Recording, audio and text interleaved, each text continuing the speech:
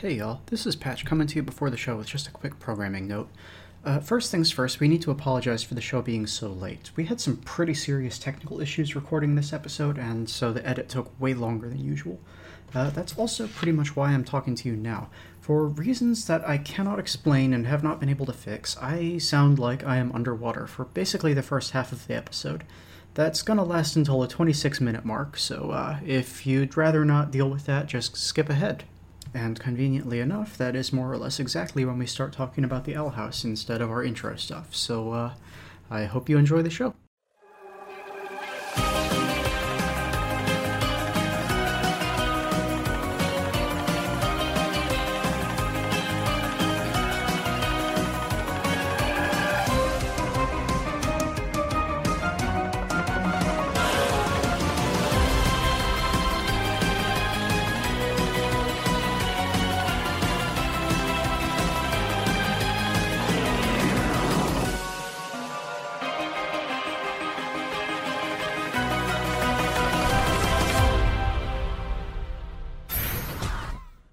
Hello, and welcome to Us Weirdos Have to Stick Together, the show where a couple of weirdos talk all about the Owl House. My name is Patch, and joining me is the most wanted criminal in the Boiling Isles. It's Chloe. How are you today, Chloe?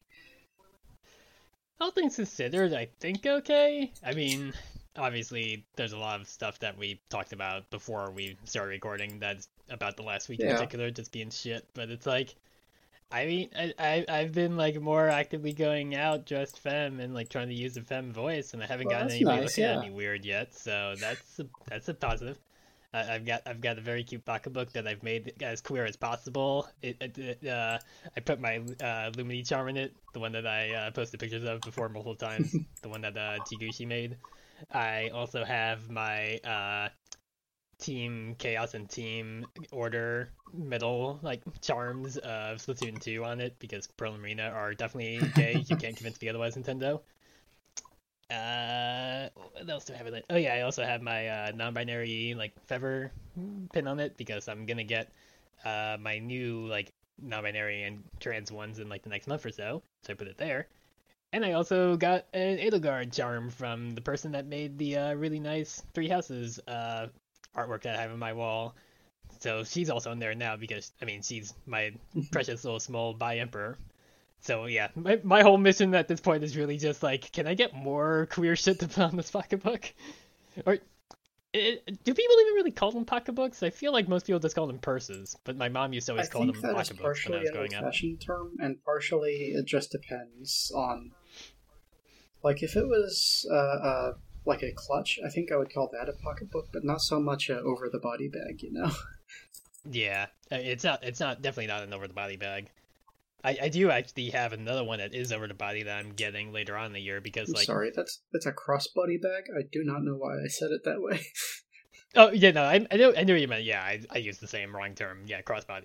But yeah, I managed to so the pre-order window for this was near the in the middle of May or whatever. So I was I definitely don't have the money to order this. That's not going to arrive till late October, but I could present this as an option for my Christmas present for my mom. So I messaged her that, and she's like, "Yeah, I could do that."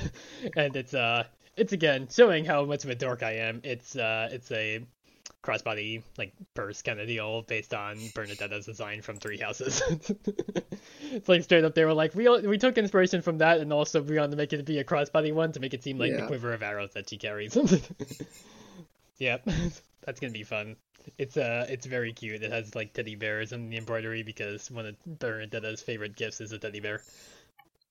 Well, I'm glad that's something to look forward to. Yeah, I don't particularly enjoy purses myself.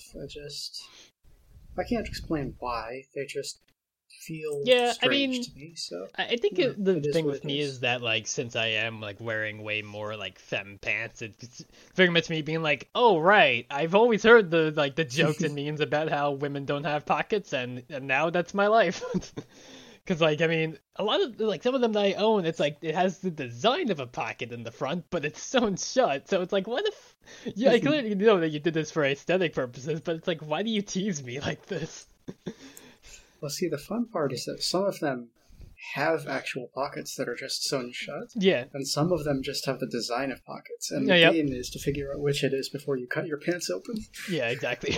It's like, it's annoying, but it was very much like, I realized this back when I don't, did I mention it last week that I went to, like, the, like, Hartford area, like, queer support group that I'm a member of, that meets every, like, well, I'm not gonna say when because I don't want to, like, accidentally, like, get some asshole after them, but, like, they meet, like, once a month, and I went there, like, that was the first time I actually, like, left my apartment dressed femme, and, like, I had to carry my phone, my wallet, and my keys on me, and I was like, oh, this would be a lot easier if I had, like, something to carry this in. It's like, oh, right, I'm an idiot. Turns out me wearing a skirt is not having a purse is like, oh, right, I need a bag to carry shit. And, like, I mean, when I first got it, and I was, like, talking to some friends, being like, wow, this is so useful. And they're like, yeah, it's a fucking bag, Chloe. What the fuck? This isn't a new thing or anything that was just invented. This is just you being stupid. And I'm like, yeah, I understand that. But it's like, I mean, it's like, I have an old messenger bag, but it's also too big, and it's, like, a little bit ratty now, because I've had it since before I moved to Japan. Because, like, God, yeah, I've had that since, like, summer 2014. Like, I got it because I knew I was going to need a bag with all the trains I was going to be having to take in other public transit where I had to, like, carry stuff, because I obviously wouldn't have my car. But, yeah, like, that bag is, like, 8 years old now. It's, like, it's too big and not up to the task of, like, carrying smaller stuff. But, yeah, no. I like my little purse. I like that I can put a bunch of queer nonsense on it, just hanging on it. Because again, like, most of the times it's like I had a lot of those, like, charms and pins and stuff like that I didn't really have anywhere to put them, because I didn't have a bag that I usually carried because I didn't need one for my previous job. So now I have an excuse to actually put those on there and not just sit in a display case in my room. Yeah. Oh, that's lovely. Yeah. Yep. I normally just wear a jacket with pockets. Yeah, I mean, it's just that, like, it's also been, like, unseasonably warm over the last week or so. It's been fucking insane. So it's like, I can't really, like, I mean, I also prefer to, like, wear a jacket usually when I go out, but also that's usually because I don't like just having my, like, arms exposed. Like, much like how I always like wearing, like, pants, or now in the case, like leggings and skirts and stuff like that, because I also just don't like shorts. It's not even so much a, like, I don't think it's like a dysphoria thing. I think it's really just me just being like, I get cold easily, so I just like having, like, longer sleeve, like, pants and shirts on instead. I mean, because, like, I mean, it's not been, like, even with our, like, AC on and not being particularly, like, cold or even, like, warm in this apartment at the moment, like, there's still some times where I'm shivering and I'm like, oh yeah, no, it's because I'm just a small chilly bitch at times. That's just how my body is. Probably does also help the fact that, I mean, it's only been like a few weeks since I increased my injection dosage. Yeah. I mean, yeah, almost doubled it. So I feel like the increased dosage and the fact that, like, my estrogen levels are now literally 100 times that of my testosterone levels probably isn't helping much.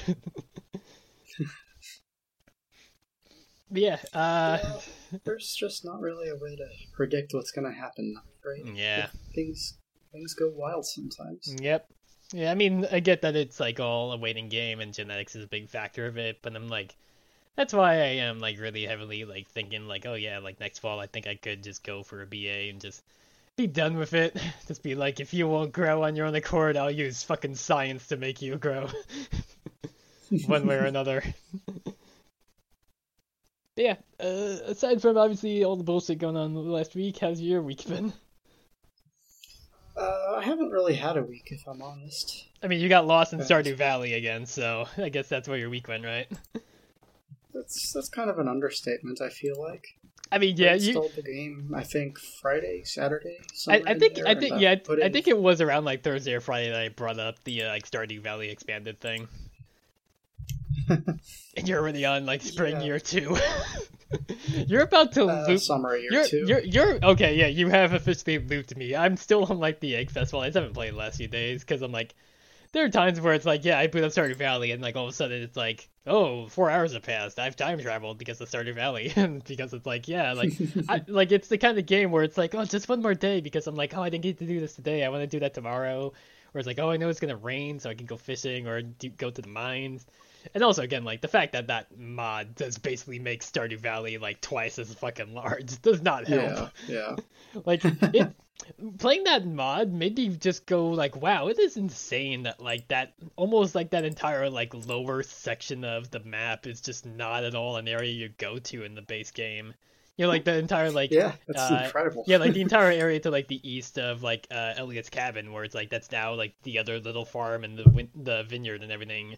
And it's like, dang, this is just not an area that exists in the base game, and it's fucking insane that this person has put so much effort into this mod to like do all this stuff and make all these new characters and like events and stuff.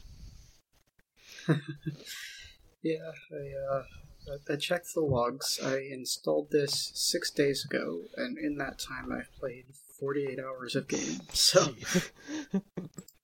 I mean, that sounds about right for like the first week of Elden Ring in terms of how much I played, and like I've like really fallen off Elden Ring. I have not really played that game in like almost like a month and a half now, and I still have like an entire zone and like a whole half of a zone still to go through.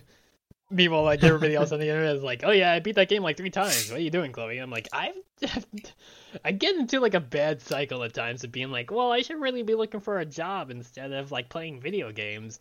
Even though I already did send out a bunch of applications already today, but fortunately I don't have to do that anymore because I start my job. Oh well, I mean, contrary to what I said last week, I start my job this coming week and not this week because turns out they were like they wanted me to start, but I guess the actual like site that I'm working at just didn't have the equipment for me to start. oh well, yeah, you do need that. Yeah, I kind of do need like a computer and stuff to be able to do my job. Turns out, so they were like, yeah, you can start on the 31st instead. Sorry, I'm like, it's okay. It's just like a couple of days later, whatever. I mean, I was also finding it a bit strange that they wanted me to literally start like the week before a 3-day weekend anyway, which feels like it would have been. I mean, it's like just the timing. It's not like it's like my fault or anything, but it's like, yeah, it just felt a bit strange. So they're like, yeah, just What 3-day weekend is that? Memorial Day. Oh. Yeah. Okay. All right. Yeah, yeah. It's like, again, because it is like that like last Monday of May or whatever, it's like it definitely feels like especially late this year because it literally falls on the second last day of May. But yeah. Well, that, but also they don't have that up here. Yeah, that's an American holiday. Yeah, so there is that. Yeah. It's not on my calendar on my phone or anything, just because it's the wrong region. Yeah, I mean it's kind of just always been like a bit of like a like bullshit holiday in America. I'll be honest. It's like holiday celebrating all the dead people that died in wars that America forced. Yay. Well, we did just have Victoria Day up here in Canada, which a federal holiday dedicated to celebrating the monarch of a country we're not a part of anymore. Mm-hmm. Yeah, that's always problematic. Mm-hmm. God, I'm a little bit bummed out that the meme about the Queen being dead since like February didn't happen. It sounds mean-spirited, but it's like, God, all those like people saying like, oh yeah, she's just taking a step back from like being visible, and everybody just joking about like, oh yeah, and she's definitely up on like a state farm upstate with tons of room to run around. It's like, God, somehow that decrepit woman is clinging to life still. Just like so many other old war criminals. Monday night, I got a first-hand demonstration, I guess, because there's a parking lot across the street from me. There's like the yard of my apartment complex, and then a parking lot, and then the mall. Yeah. And somebody, I don't know who this was, but somebody managed to get a bunch of professional fireworks and was shooting them off in the mall parking lot. Oh yeah, we did hear those a little bit during our like bi-weekly Eidolon thing. Yeah. Yeah, it was big. But the thing is that Victoria Day is Monday, right? Mm-hmm. And the fireworks have been going all week long, so I don't know what is happening here, if someone just got extra fireworks and just... Like, they bought too many, and they're like, well, we can't let these go to waste. Why would we hang on to them for next year? Yeah. I don't even know how they got them. Like... in Texas, when a holiday comes up, you see fireworks stands all over the place, but that's not a thing here. I thought they were illegal. Yeah, like I was about to ask that because I actually don't know about firework laws in Canada. Like, I definitely know that fireworks seem like they're just fully legal here in Connecticut, just because like I see a fucking display of them all the time at the grocery store for some reason, and it's like this seems not like a great idea to just have them at like a normal ass grocery store where like any teenager could just come in and just buy some with their pocket change or something. That doesn't sound like a great idea, but sure, whatever. I mean, it was like very much the same way in North Carolina, but I don't remember seeing them in grocery stores. Okay, it looks like in Ontario specifically, fireworks may be used on private property on Victoria Day and Canada Day if you have a permit. Which is to say, not them all and not all week. Yeah, but at the same time, also, like, I mean, very much just like growing up on Long Island, it's like you definitely would just see like people with fireworks all the fucking time around 4th of July, even though they're not legal to have in like New York, because again, it's Long Island is just basically one big fucking suburb, and if you start a fire accident, you're gonna fucking do a lot of damage with that. But nobody gives a shit. Nobody stops it. Oh, boy. Yep, I don't know. I mean, again, like, as a kid, I was like, yeah, fireworks are the coolest thing. And meanwhile, as an adult, I'm like, they're just noisy and bright and just keep me up at night. Because it's just annoying to deal with those things. Especially because it's like, it's always the same, like, drunk people that have them and just fire them off late into the night around 4th of July. And it's just irritating at a certain point. Like, and also, I mean, like, fortunately, my ferrets never seemed like they were much bothered by it back when I still had them, but it's like, I know, of course, like, people are like, yeah, fireworks are the fucking worst if you have, like, cats and dogs. They just hate that shit. I don't know. I mean, obviously it's going to vary based on the pet, but Ziggy has never cared less about a noise in her life. Yeah, I mean, like, I feel like it's not going to be great for my roommate's cats, because, like, my roommate's cats always freak out whenever we have to, like, use one of our, like, step stools, because it makes, like, a, like, you know, metallic, like, dink kind of noise or whatever when you, like, make it into position, so this way you can actually step on it. They fucking hate that, so it's like, I'm sure come around July, they're gonna be miserable. Yeah, I don't... It's a weird situation, I think, because, like, I'm playing with a fidget toy right now. It should be quiet enough to not be on the recording. I'm trying to do better about not... I mean, I've never heard it, yeah, to be fair. Yeah, so it's better than the pocket knife, which was clicking and banging all over the place. But my point is, if I were to set this down on my desk, that scares Ziggy. But a firework does not. She doesn't even blink. Yeah, it's so weird. It's one of those, like, weird things of, like, why is it that, like, a tiny cube scares your cat, but not massive explosions? Yes, exactly. Yeah. Pets are weird at times, it seems. I mean, it's, like, literally a case of, like, me having to, like, stand in, like, the doorway to the kitchen trying to block Simon from getting back in because, like, he was born, like, a stray, and I think, and we suspect that he was, like, bullied a lot, and, like, he learned early on that, like, he had to, like, eat whenever he had the chance, because he was not going to be sure when the next time he would eat would be, kind of deal. Because, like, basically, as soon as food comes out, he just scarfs down his entire bowl, and then he will just stare at Blue and just wait for her to, like, take a second to, like, stop eating, because he will just immediately swipe in and try to take whatever she's got still.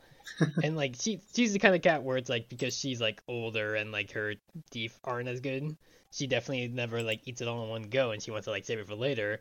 But as soon as she steps away, Simon descends like a fucking vulture to be like, rah, mine now. So, like, a couple of days ago, when I had to, like, feed them myself, and I was just, like, at the apartment by myself, I was like, you know what I'm gonna do? I'm gonna, like, try to, like, shuffle him out of the kitchen where they get fed after he's done, and just stand there in the doorway and block him from getting back in to give Blue some peace and quiet for a change. And she actually ate her entire bowl for once. Because I guess she's like, oh, I'm not being fucking pressured by this dipshit to eating this faster, or whatever. Because, again, like, she is, like, 11 or 12. Simon's only 5, so it's like he is, like, very much a younger cat, but it's like he acted so fucking, like remorseful when I stopped him, and he was, like, acting, like, so pitiful. And it's like, my guy, you are getting chubby. We all know that you're getting fat, and it's like, you do not need this much food. And it's like I'm surprised that it's like with all the times I heard people talk about like how like cats and dogs if they eat too fast they tend to like puke and everything, and like Simon has not puked at all in the last 3 months, just with like how Yeah. fast he eats. But I guess also again it's been years of him training himself to eat that way comparatively. Yeah, well, pets. Yeah. Some pets just be like that, and I don't know what to tell you. Yep. Some pets are weird. I mean, it's very much a case of me like looking at these two cats where like one's a big like fluffy cat and the other one's like the short hair or like black and white coloration cat, and I'm just like, how are these two things the same species? They're so different and like so much weirder compared to each other, and it's like, how are these things the same? I have a friend who's got a couple of pugs. One of them needs a special medicated food, Mhm. and for whatever reason, the other one desperately wants the special medicated food. And so, yeah, they had to set up a baby gate and feed them in different rooms. Yeah. If that special medicated food is on the table, the bigger dog will try to eat that and ignore his own food. Mhm. So, Yeah, it's very much. that just pets be strange. Yep. I mean, it's like they're like in that dog's mind, he's like, well, it's being prevented from me, so clearly it must be even better than what I've got. So I want nothing but that.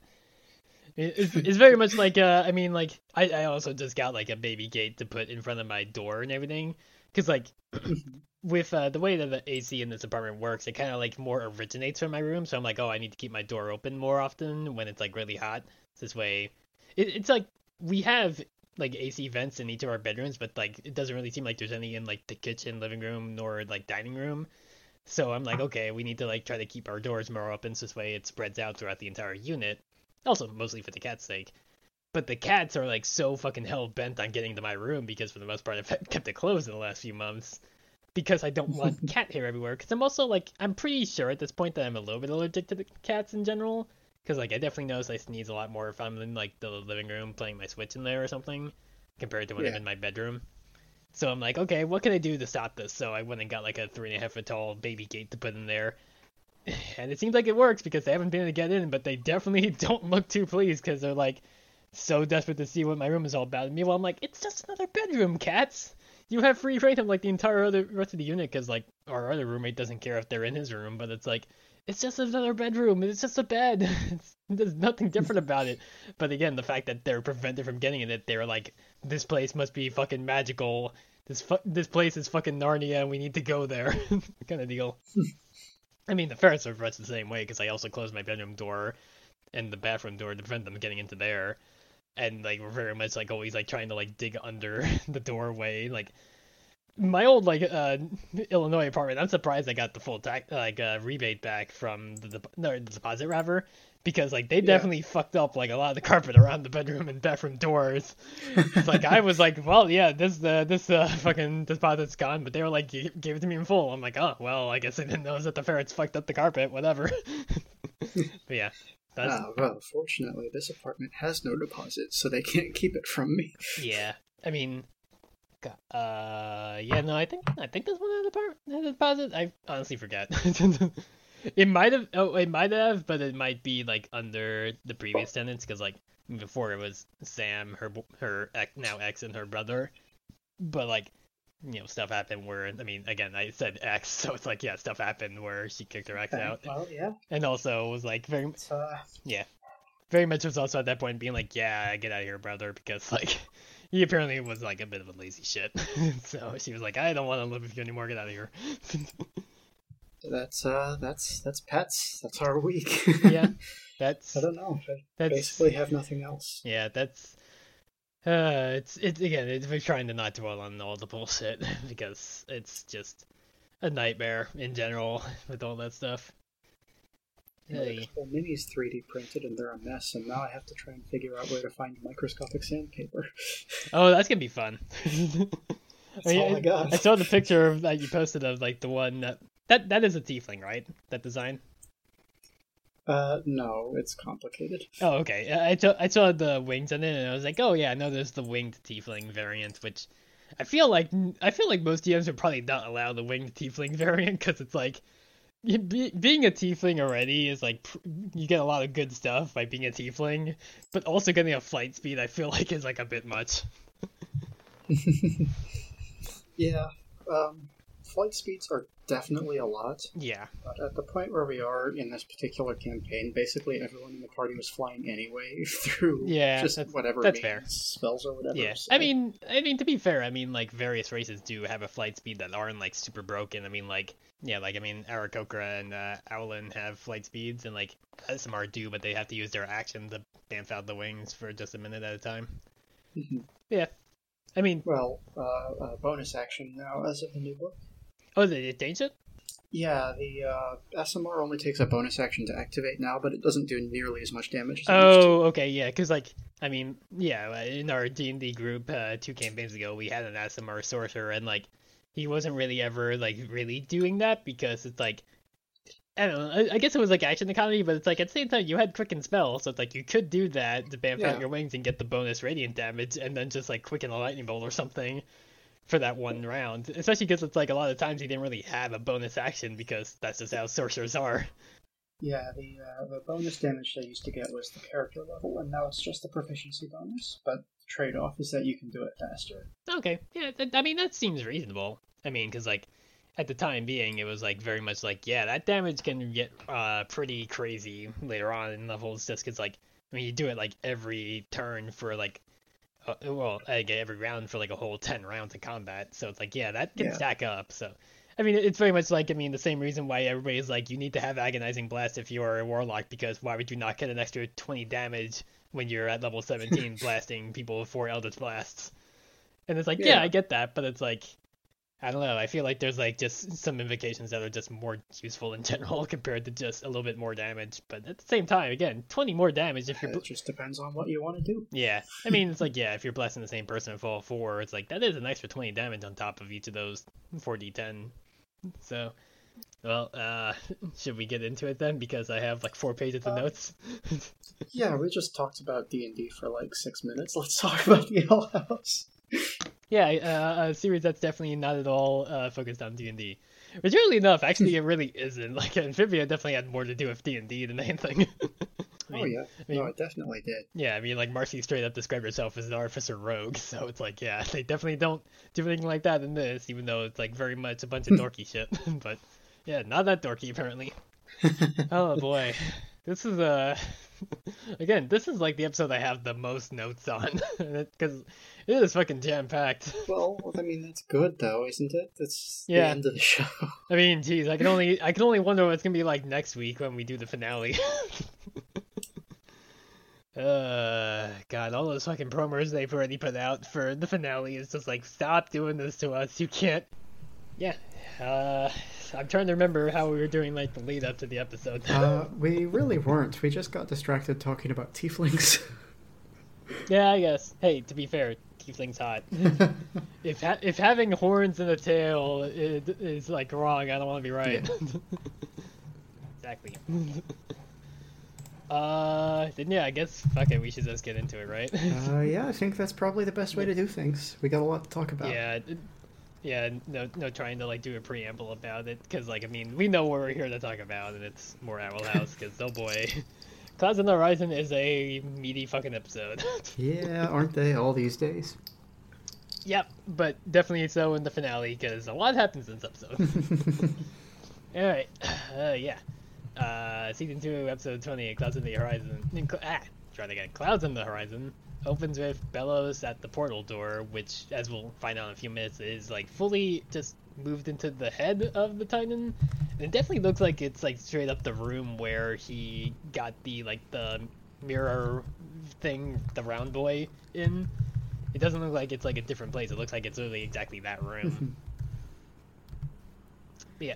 The Abomination plugged in like the goopy power cable things to power it up that we had seen beforehand. And I just want to know what kind of goo he's got in there. Yeah, I wonder what that power source is. I'm not sure what it's supposed to be, because we've only seen this like twice so far. Yeah.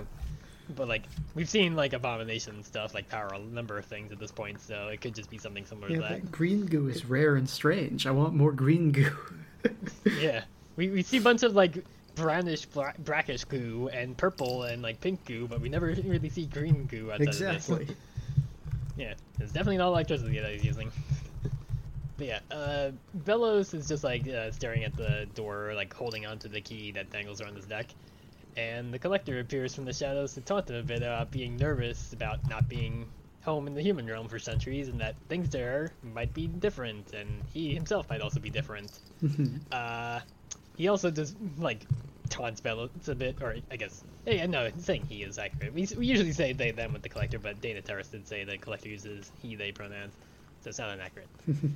But yeah, when the Collector just brings up how Bellows can barely hold on to his human form anymore after eating so many palismen, Bellows stupidly tries to lash out at them with a goopy arm, even though he knows he can't hurt the Collector because they're just literally a shadow on the wall. Yeah, there's something messed up going on with that goop arm, because like it's just the briefest fraction of a second, but he's got, like, you see his bones, and they are red and praying mantis bones. Yep. His arm is all the fuck jacked up, and it takes, like, he's, like, visibly struggling to reconstitute his arm if you look closely during that bit. Yeah, he's getting, like, way fucking worse with his condition, basically. But yeah, while he's trying to fix his arm, the Collector just goes on about all the games they want to play once they're free, and how if they need a third player for their games, they can make another Grimwalker, but Bellows shuts that idea down because he wants to deal with Hunter first before he makes another one. Which I guess fair, but also would be really fucked up if he just made another one and Hunter saw it and had to fight himself, essentially. But at the same time, I feel like if like the new Hunter saw the old Hunter, he would probably also catch on that something's going on if he sees a copy of himself. But yeah. Bellows starts to walk away, and the Collector begs him to be released as he had promised. But Bellows says that the draining spell must be completed first, as the Collector had promised, before he's willing to free them. Which is reasonable, but the Collector does not like that very much. No, I mean, it's been literally hundreds of years that they've been planning this shit, so it's like, the Collector has had to sit there in the in-between for a long fucking time. Yeah, I mean, they're clearly running other scams, given the whole Titan Trapper Island thing. Yeah, trying to figure out other ways to get them out. But this is one thing I thought of. It's like, why is it exactly that it's taken this long for Bellows to actually figure this shit out? Because it's like, I mean, like, he said, like, back in Hollow Mind that he does regret that it's taken this long, but it's like, we never really get specifications about why exactly it's taking that long, other than the fact that it's a kid's show, and obviously we had to have, like, there be, like, a big thing that Luce and her friends have to deal with. Well, I think a big part of it is just that he didn't have the portal door. Yeah, that seems like that was, like, a big component of it, too. But, yeah, I mean, also, just a theory, but he knows that Luce is in the future and comes back to teach him the light glyph. So maybe he realizes that until Luce is a thing in the Boiling Isles, he can't win. Yeah, pretty much, I guess. Because if he goes early, then she doesn't exist to send him the light glyph. Yeah, like, he only really catches on to that once, like, after, like, years after Lilith has been in the Emperor's Covenant, he's, like, realizes that she's, like, the same person as the, like, mid-40s-year-old that helped him out that one time, where he's like, oh, right, shit, okay, now I gotta wait for this teenager to show up, I guess. Great. Well, I mean, he might have known right away since he let her keep her palisman. This is true, but he also didn't meet Lilith's palisman in the time travel episode. That's true. Yeah. I mean, people thought of that, like, being a theory that, like, that Flapjack was made by a Clotharn ancestor or whatever, and that's why he, like, spared another Clotharn palisman later on in life. But who knows? That's a Moringmar comic. Who can say if that's actually real or not? I feel like it's also a case of, like, they just kind of forgot, because it seems like a lot of people that are, like, way older than the teenagers at Hexside just don't have palisman, because, like, we don't know if Ed and them have a palisman when it's, like, presumably they would have gotten one, like, 2 years ago. Yeah, they should have. Yep. And also, again, it seems like it's pretty consistent that the kids don't have their own palisman with them, because, like, we don't see Ghost, fuck, I'm forgetting the bee's name. Damn it. Clover, nor the unnamed chameleon in this episode at all, even though it's like, they would feasibly still have them and use them in this, but they're just not there. Well, this is just a thought, but, so you mentioned that Ed and M should have palismans, but, like, there's been a shortage of palisman wood for a long time now, at least a few years. Yeah. And I don't think that the Bat Queen was really open to letting people bond with the Palismans until Luce had her whole adventure, so maybe this is just the first time in a while they've been able to offer him. This is also true. I mean, like, it's straight up a thing that, like, when that episode shows up, like, I mean, Backwing does say it was actually Ida's idea, because, like, she's like, oh yeah, hang on to my whistle, this was my pleasure to do this, because this is a great idea, kind of deal. So, yeah, it could literally just be that nobody's really had, like, Palisman that much in the last while, just because of this shortage. Yeah. Which, again, straight up Ellis' fault, because he has to keep munching on those boys all the time, because he's a fucking goop monster. Who was there for, like, 400 years. Yay. But yeah. Yeah, hang on. Sorry, I got a frickin' piece of hair in my mouth. Yeah, that's gross. Getting a haircut tomorrow for the first time in 2.5 years. Yeah. But yes. Yeah, going back to what was actually happening in the episode, Belos finishes by saying that the Collector will soon be rewarded as the Day of Unity is about to begin, and we see the camera zoom out to show that they basically have built, like, a stadium of sorts in, like, the Titan's ribcage. Kind of deal, and like, yeah, because like it shows that he's in the head and everything at the moment with the Collector, which again, as we like heard from Lilith back in Escaping, the other E episode, Elsewhere and Elsewhen, that entering the Titan head is like a sacred place that people don't really do, so I guess he like knows that he won't be disturbed there. Or maybe he gets to be there. Who can say? Who knows what the fuck Belos' deal still even is, even though we know more about him now at this point. I mean, it's like, geez, we don't know shit about the Collector still, really, at the end of the day. We don't know what their deal is, either. We're probably going to learn a lot in 3 days. Actually, like, 2 days and, like, a couple hours, actually, when that episode airs. Oh, boy. But yes, we cut over to Blight Industries, where Odalia is signing off on a shipment of automatons, with Kikimora seemingly having been demoted again after she failed to like capture anybody during the raid of the Owl House, because she now is just straight up working as like a delivery woman for, I guess it's a company called Coven Crate. They don't really like get into like what the distinction is, but she has a hat that says Coven Crate on it, so the uniform is very different. Yeah, it's like she's straight up there in like fucking like Amazon delivery like person outfit kind of deal with like shorts and everything and a hat. But yeah, she's there to ferry them off for the Emperor's Coven, and Odalia berates her a little bit, wondering if there's any way for her to show Belos her true worth and everything, and Kikimora just like angrily like repeats her words in like a sarcastic way to a guard before they just fly off with the shipment. During all this, Amity, Edric, and Emira are watching from behind some boxes, and Em says Odalia won't believe Amity at all, and that Ed just says that she simply won't care even if she does listen. But Amity wants to try to convince her and her dad about the draining spell in the hopes that they'll stop helping Belos hurt people. At that point, Alador walks over as Odalia gloats about how Kikimora is like feeding in directly to what she wants to do, because she wants to use her as like a candidate for their latest product.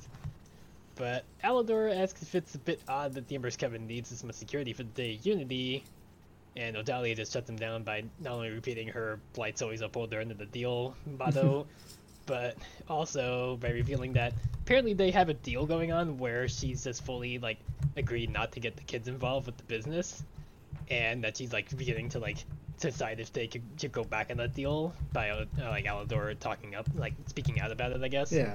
But he backs off, and like, you know, for their kids' benefit, I guess, and she drops the issue. And then Amity turns around and just notices that Ed and Em are gone, because apparently while her back was turned, Odalia discovered that they were there and grabbed them with an abomaton. Yeah, that was the sneakiest abomination. Yeah, sneaky. Not only that, but also her mom sneaking up somehow, where she didn't notice it. But yeah, like, she basically just berates the three of them for being very obviously deceitful and grounds Amity, which... The fact that she uses the term grounding her kid seems weird to me in a sense, because, like, it's one of those things where it's like, yeah, I get that it's a terminology that just people would understand, but it's like, I mean, it's another thing of, like, I need to just get over the fact that, like, yeah, everybody in the Boiling Isle speaks English, like, people on Earth, when it's like, the notion of English would not exist in the Boiling Isles because there's no England. But well, it's like, I mean, come on, they've had an English guy for 300, 400 years.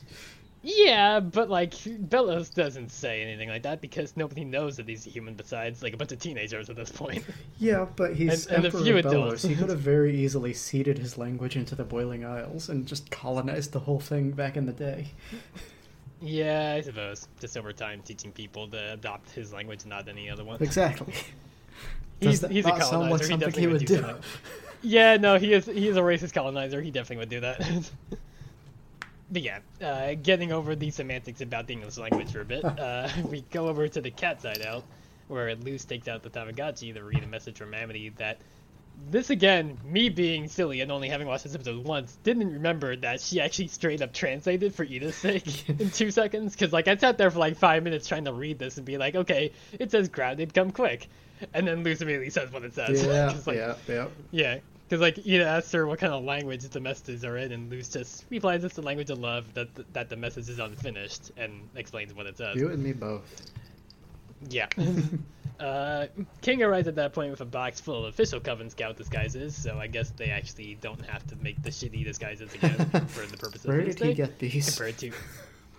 I feel like this was like something that the cats had, and he's just like offering to like ferry stuff around to people, because like, I mean, straight up after that, he does ask if there's anything else he can do to help. Yeah, that's so fair. I think it's just like Rain or Darius was like, here, take these over to the Owl Lady kind of deal, and he's like, okay, because he wants to do That's stuff. fair. I don't know. I just felt like the implication was that he got them from somewhere else, but I don't know. Yeah. Anything's possible. We just don't have enough time. You know, there would have been a whole episode about him getting that box of costumes. if we had time for 20 more adventures, Disney, but we don't. You fuckers. But yeah, King asks if he can do anything else to help, like grab people tea, beat up some bad guys, or create sentient life. Because like he's about to be like, well, you know, because I am a Titan after all, but like he like covers his mouth and like tries to cover it by being like, oh yeah, you're totally frightened, huh? Yeah, because like she then explains like we should definitely not tell a lot of people that you're a fucking Titan yet, my guy. You are 8 years old and a little guy, and we should keep this between the 5 of us for now. Which fair. I mean, I get that King is disappointed a lot throughout this episode because he is being like kept out of things a bit. But at the same time, again, he is 8 years old and has like one power, which seems pretty easy for people to block or avoid. So it's like, you kind of need to keep under wraps that this guy is like a bit of like a god to a lot of people in this world.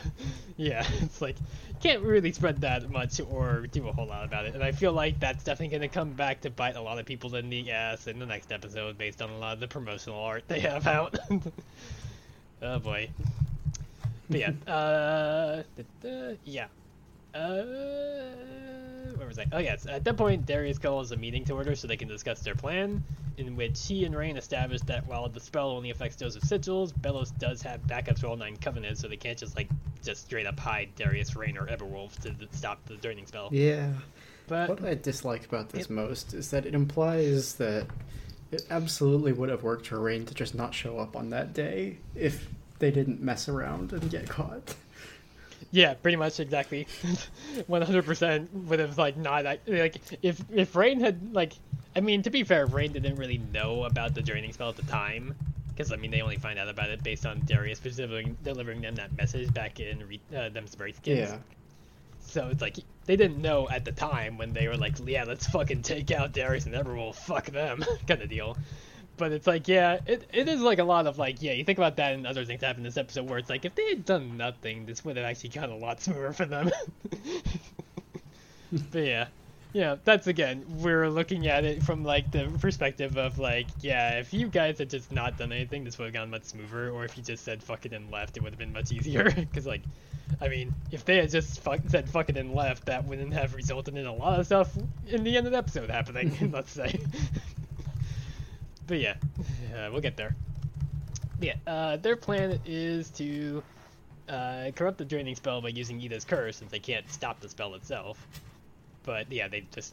It's kind of funny that they bring up of oh yeah, this is where the Owl Lady comes in, and Ida's just huh? And it's Ida, how do you not already catch on that they want to use the curse to your benefit? To fuck up the spell. It's you need to be reminded that it corrupts magic, and she's oh yeah, duh, that thing that happened a month ago. But yeah, their plan is to cause a distraction with some flesh-eating beetles by Everwolf to sneak Ida in to where the Coven heads are, which I also feel like is kind of defeating the purpose a bit, because that kind of also alerts that something's going on in a sense, compared to like how they actually plan on just like having Ida also take Rain's place, which I feel like that enough would be able to cause enough of a distraction with not having to have a bunch of flesh-eating bugs, but sure, whatever. I don't know how to say this exactly, because I don't have a solid reasoning here. I just have impulses and feelings. But I don't trust Rain in this episode. Yeah, I've seen people think that Rain could be the mole. I also have seen people think that it's Steve for reasons that I'll come up with and mention later on. Yeah, because it's like Rain definitely does act a bit strange, but like you could also read it as like they are just worried for Ida, because like they definitely did not want to get Ida involved with the draining spell activity at all. That's true, but yeah, there's something about the way they present this plan that makes me feel like this is an act. This is them trying to get Ida to agree to it, if that makes sense. Yeah, they're acting definitely... like they don't want her involved while saying all the right things to make sure she is. Yeah, pretty much.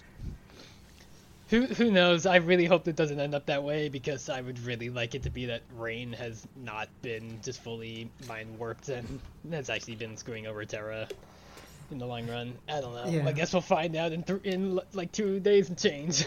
See. Yeah, I mean, that feels like a very realistic potential twist to me, is that actually they weren't ever free and that Terra was just mind controlling them this whole time. Yeah, to like expose the actual traitors or something with Darius and Everwolf. Yeah. Who knows? I like that idea, but that's the feeling I get from this episode. I mean, the thing people came up with about Steve seems pretty solid as well, because like I guess I'll just cover it now. Like Steve's freckles on his face are in different positions than they were in the previous episode, and also like he's not acting as like, I wouldn't say he's like jokey or anything like that, but he's definitely like more laid back in the previous episode compared to this one.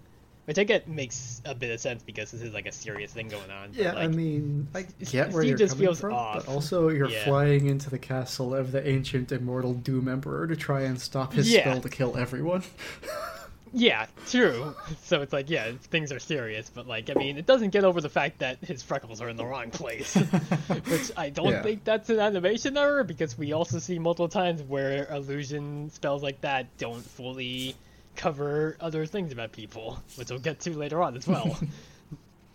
But yeah, they go with like this whole plan, because like the safest way that they want to be able to do this is to have Ida tap directly into the spell by taking Rain's place, by like actually getting like the Bard sigil and everything, because I guess it's like it's just more assured if she's right there as opposed to on the outside or whatever. Well, my understanding is that in order for her to corrupt the spell with her curse, she needs to be part of the spell. So she has to be part, or like she would need the sigil, because if she doesn't have it, then the spell wouldn't focus through her. Yeah, pretty much. I mean, it's like it's not like they could just like do like her thing where she like plays her not mandolin or whatever again to like try to corrupt it, because she has to actually be directly involved with it. Aha, well my plan is I'm just going to melt all the Coven heads and then we won't have to... But they have backups. You'll have to kill so many people. And even then, I'm sure like Bellis would just grab like 9 random people from the crowd that have the respective sigils and be like, "All right, congratulations on your promotion." I don't know if that would work. From what we've read, it specifically has to be channeled through powerful witches, so I don't know if just grabbing anybody would do it. Who can say? Who knows? But yeah, well, I guess we'll find out next episode. We better find out next episode. I would hope, considering that last week we were like, oh yeah, last chance we have to discuss is one thing, and then nope. Very much not still. But we'll get there too. Yeah, Lilith suggests that she take Ida's place because I guess she's just concerned about her sister, but Ida also like shuts her down since they aren't sure how her half of the curse would react, since she's not had it for very long, compared to like they know the fact that Ida does fuck with magic. And also because, like, Ida is just very much like, yeah, if I can screw with Bellows one more time directly, sure, I'm in. She says that, but it really feels like false bravado to me. I mean, yeah, like, she does admit that she really doesn't want to go through with this, but she will, because otherwise people are fucked. But yeah, out on the balcony, Luce is just sadly looking at the Tamagotchi again, which still has the same unfinished message, and King's just there sitting on the guardrail next to her. Again, King, please do not sit on the guardrail. You are 8 years old and a fucking super magical being. You do not want to accidentally fall to your death, my guy. I mean, he's an 8-year-old boy. If anybody's going to sit on the guardrail, let's... I mean, yeah. I mean, the younger you are, the better chance you have of bouncing off and stuff like that, I guess, if you do fall. But still, shouldn't take chances with this guy. Well, this is also... Just 8-year-old boys like to climb on things, that's all. Yeah, fair. This is also something that was funnily pointed out on Twitter. Apparently the cat's headquarters is just right across the street from a police precinct. It's a very funny thing that you only see in this scene because they're on the balcony, but yeah, they're right across the street from a police station. Perfect stealth. Yeah. It's like hiding in plain sight, but yeah, like people are like, how did they find out about the plan? It's like it's just literally like coming scouts with binoculars and like watching them across the streat kind of deal. They bought this building so that Darius could sleep in on the days when he has to go to the police station. Oh yeah, absolutely. Just being lazy. But yeah, Ida comes over with Luce's talisman as the coating has finally dried, and Luce carved an egg. She sure Ida asks her why she chose an egg and not something cute like a tarantula. And Luce just gives the most adorable Luce Ada answer ever by saying she wanted to give her companion the choice to be who they are because she herself got to choose her future by learning to become a witch. Which again is like me being like, oh, that's such a cute little answer from Luce, but also Jesus Christ, just tell us what the fucking animal is. Yeah, but also that's trans. You've been teasing this. Yeah, you've been teasing this fucking talisman since like June of last year, ever since you got the wood. And it's like, again, I don't expect this thing to hatch next episode. I'm gonna call it here. I think it's gonna happen in like one of the specials instead. Really interesting. I don't think that they would do it in the next one. I think they know we've been waiting for so long to find out what Lucius Talisman will be that they have intentionally held it back until the specials. I think. Okay. Like I could see it like hatching like near the end of the second special or the very beginning of the third. I don't think it's gonna be in the first special either. Honestly, I think we need to get it sooner if we want to have a correct emotional resonance with it. Just because, like, the other talismans we've seen, they've been around, you know? Albert's been here from the very beginning. If Luz just shows up with a bat or something in the very last episode, I don't think that's as impactful. But on the other hand, if in the next episode, when she's captured, Bellows pulls the egg out of her backpack and tries to eat it and pops it open and a bat comes out to help her, that's good, yes? Yeah, but also she doesn't have her backpack when she's captured. Ah, well, point. Yeah, I guess she takes her backpack off before she gets captured or something. But yeah, we'll get there too when we get to that point. She then tells the egg that she loves him already, kisses him, and puts him safely in her backpack. Again, like we said, it's in there now.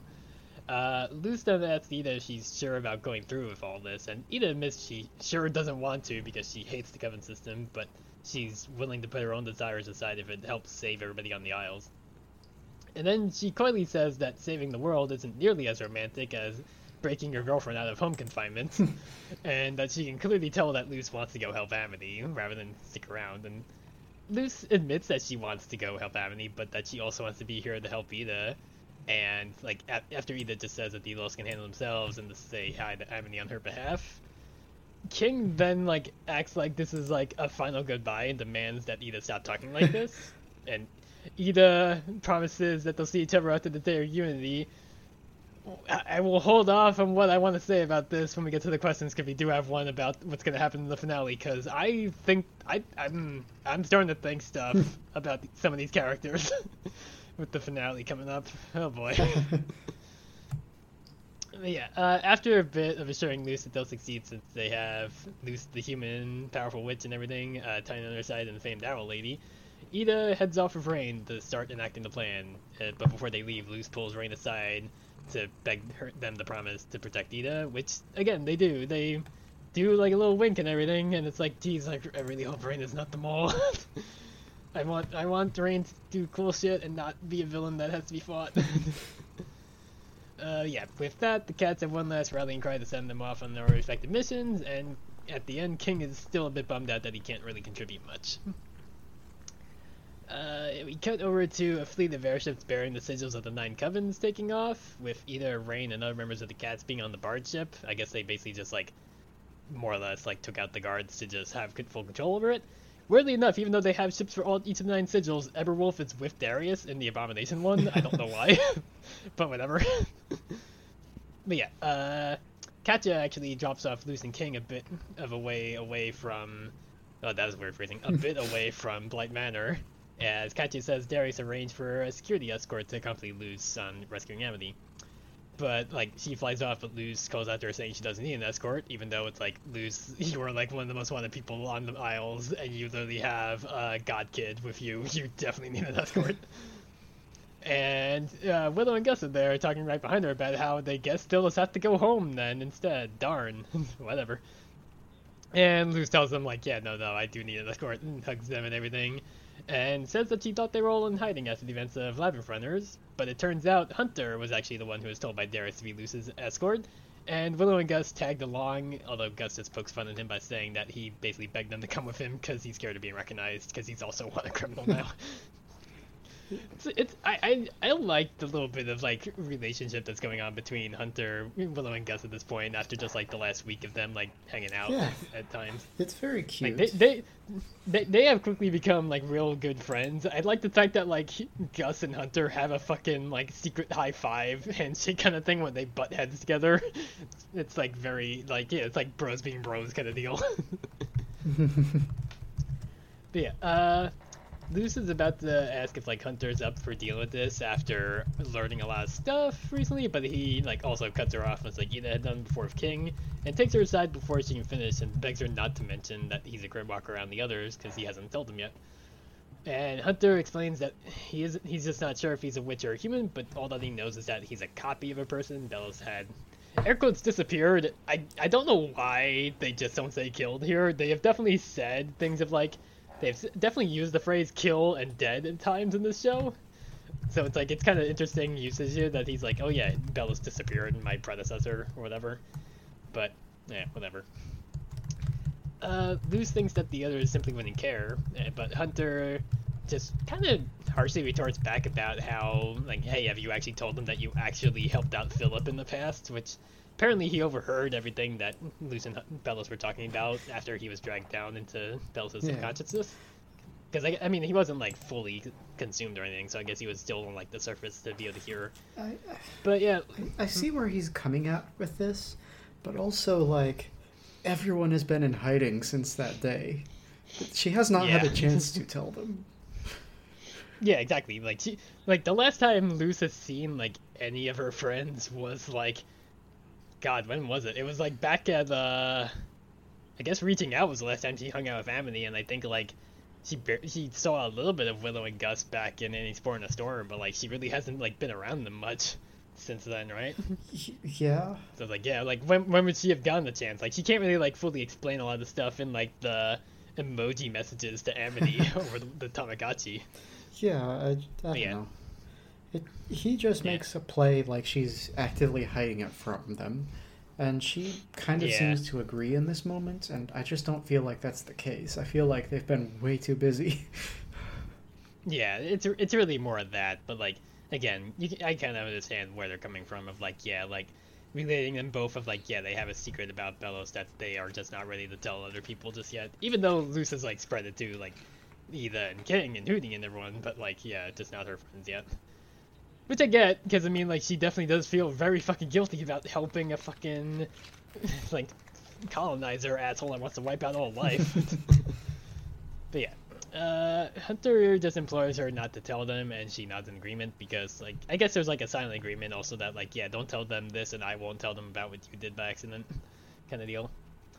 And the 5 of them go and approach the manor, but Gus uses the little amplifier they took from Gray back in Labyrinth Runners to spot an invisible guard. And they basically just, like, put the plan to action real quick to just neutralize the guy with, like, Luce uses the plant glyph to wrap around him.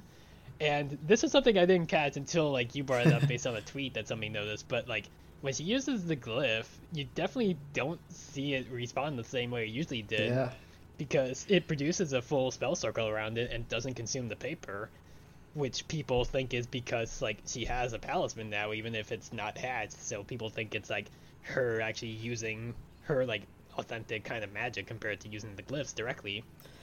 So it's like, oh, it might be Luce's like basically unknowingly like using the glyphs as like a medium kind of deal to cast the spell, Yeah. and she just doesn't realize that she's doing it herself. That was my thought, and I don't know. The other thing I've seen floating around is that King is like subconsciously enhancing her magic now that he understands that he's a Titan, but I don't really see the. I get the appeal of that, but I don't see it being a realistic idea at this point. Yeah, like I really hope that like this gets like remarked upon by a character, and they're like, oh yeah, it's because of this, and it's like, yeah, it's because you had your talisman on you, Luce. Because I mean, we've seen that she can like cast magic that is like pretty similar to her glyphs with a talisman, because she did it with Albert back in the season 1 finale. Mm-hmm. Even though like at the time she was again just mostly using like the same glyph effects with Albert, because at the time she did like test out and experiment with other like combinations and stuff. But it's like very much a case of like, yeah, she's definitely casting magic in a different way, and nobody knows that at the moment just because shit's bad. They're busy. But yeah, they busy, but the internet always sees stuff. Weirdly enough, this isn't like brought up at all on the wiki entry for the episode. It's interesting that they don't remark about this. I will say, so they use Gus's magnifying glass to locate the invisible guard, and they go for that guy, and they sure don't look for anybody else invisible, huh? A little bit. Like maybe it's like they imply that they do actually like scan the perimeter, that they're around but only see him. I don't know. It's just very funny that they're like, oh, we saw this one guy. Time to fuck him up in particular. Because yeah, like I especially like how like after they tie him up and like they run past him, Hunter's just like, sorry, bud. It's like, Hunter, you shouldn't feel bad about stopping the fucking fascists from wiping out the world, especially when they would also turn you over to be dismantled and killed or whatever. But yeah. As they go and rush for the front door, which again, I don't really know why they go for the front door, because like they know that's not where Amity's room is, whatever. Also, I've seen people also point out that the animation of them like skidding in front of the door is very funny. It's like there's no animation at all, it's just like their character models get moved in front of the door from the side. But yeah, as they get there, an invisible automaton blocks their way and knocks over Luce, but Hunter detaches its alarm from its head with a swipe from Flapjack's staff, and Willow just opens up like a plant dimension beneath it and like just drags it in, and that guy's gone for a bit. And they then run over to where Amity's balcony is, with Luce just visibly blushing at the mere sight of her girlfriend's shadow on the curtains. And uses another plank glyph to reach the balcony, and she overhears Amity complain to Ed and M about how their mom broke the Tamagotchi. Which, I guess this confirms that the Tamagotchis are a native thing to the Boiling Owls, because the Tamagotchi definitely has organic components and not just all metal. Yeah, it sure does have a beating heart in there. It does, and yet she's using, like... Is this, like, some sort of, like, talisman screwdriver? But because it's, like, it's definitely causing, like, sparks when she's using it, like, it's, like, it's like she's using it like it's like something like a welding torch or something like that, even though it looks like a screwdriver. Yeah, it looks like it's like bums talisman a bit, like Freewind a little bit in the design, but it's like it's straight up like a screwdriver, but it's causing like lightning sparks and stuff like that. Yeah, for trying to fix it. So like, I think what might be happening here, and this is just me kind of making an assumption based on what little I know of electronics, but the Tamagotchi has to have a battery in it. And if you touch a lead with a metal item, it's gonna make sparks. Yeah. So I think this might just be a regular screwdriver, and she's just kind of jabbing in there, hoping it to get to... I mean, yeah, like, Amity does not know mechanics or anything like that, or electronics. So it's like, it could just be her just, like, frantically, like, poking and prodding at this thing, trying to figure out something. Yeah, I think that's pretty much what that is. Yeah. I mean, she's 14. She definitely doesn't know how to fix this thing. She's just desperate trying to get it to work. But yeah, as she's been trying to repair it to contact Luce, Ed just mentions that he and them got grounded for trying to burn the factory down, which, good on you, kids. Just going to setting something on fire. And Amity wishes that their mom would listen, but Em just points out that money always shouts louder than they ever could. So Amity thinks that their dad would definitely listen to them.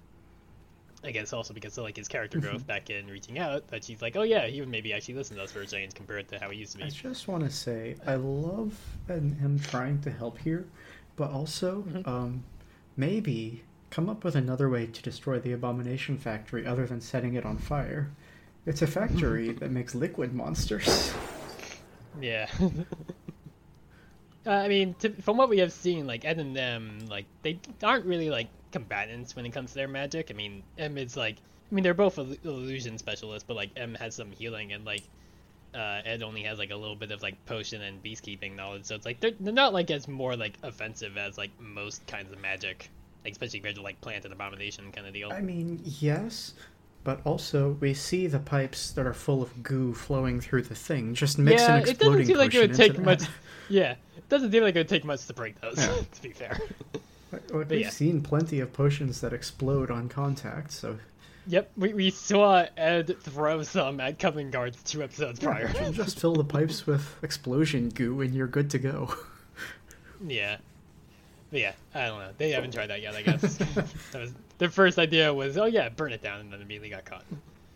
But yeah, Amity sadly says that no one just is bothering to listen to them about the world ending and how she just wants to know that Luce is safe. And God, I like that we don't have asshole Ed and M anymore. I like that was only one episode when they were kind of shits, because like M actually is here like helping to cheer her up a bit by asking what Luce would say to her right now. Such a good change that they dropped that immediately after their first introduction of like, yeah, we should definitely mellow these two out and make them actually likable. Definitely changed their tone a lot faster than King did, unfortunately. And Amity distracts herself by just like talking up like what Luce would tell her, like she'd be like dorky and sweet about it, telling her not to give up and that they'd find a solution. And while she's just like going on like a whole like self conversation to, like just to herself, just talking aloud, Ed and them notice that Luce is on the balcony and just basically, unbeknown to Amity, just sneak out of the room, just give them some privacy. Yeah, she is basically giving herself a Commander Shepard motivational speech. Yeah, like not talking to anybody but herself. And Amity ends with saying that she's not going to let the world end before they actually go on a real date, since it's been crazy and has prevented them from really spending much time together. And at that, Luce pipes up saying that she would say all of that. And then everybody knows that's just going to happen because the animation and frame rate kicks up a whole lot at this. Because Amity just full on like leaps into Luce's weak nerd arms, crying with happiness at the sight of her. And Luce promises her that they'll have a regular ass mundane date after this is all over, and that'll be awesome. And Amity agrees before setting the entire internet on fire with a kiss on the lips. Yeah. And everybody's like, shit, yeah, they did it now, but also, oh god, that means that shit's just gonna pop off a lot in other ways in the next couple episodes as a result if they're doing it now. But they did the thing, though. They did the thing. We got what we wanted. We got Luce returning the cheek kiss, and then we got the full proper kiss on the lips. But also, we still have 4 episodes to go, so oh god, what's gonna happen now that they had to do this now instead? Just 45 minutes of full-on makeouts. I mean, hey, if the last one of the specials is just a 45-minute long date between the two of them, I will take it. I will be happy. I want that.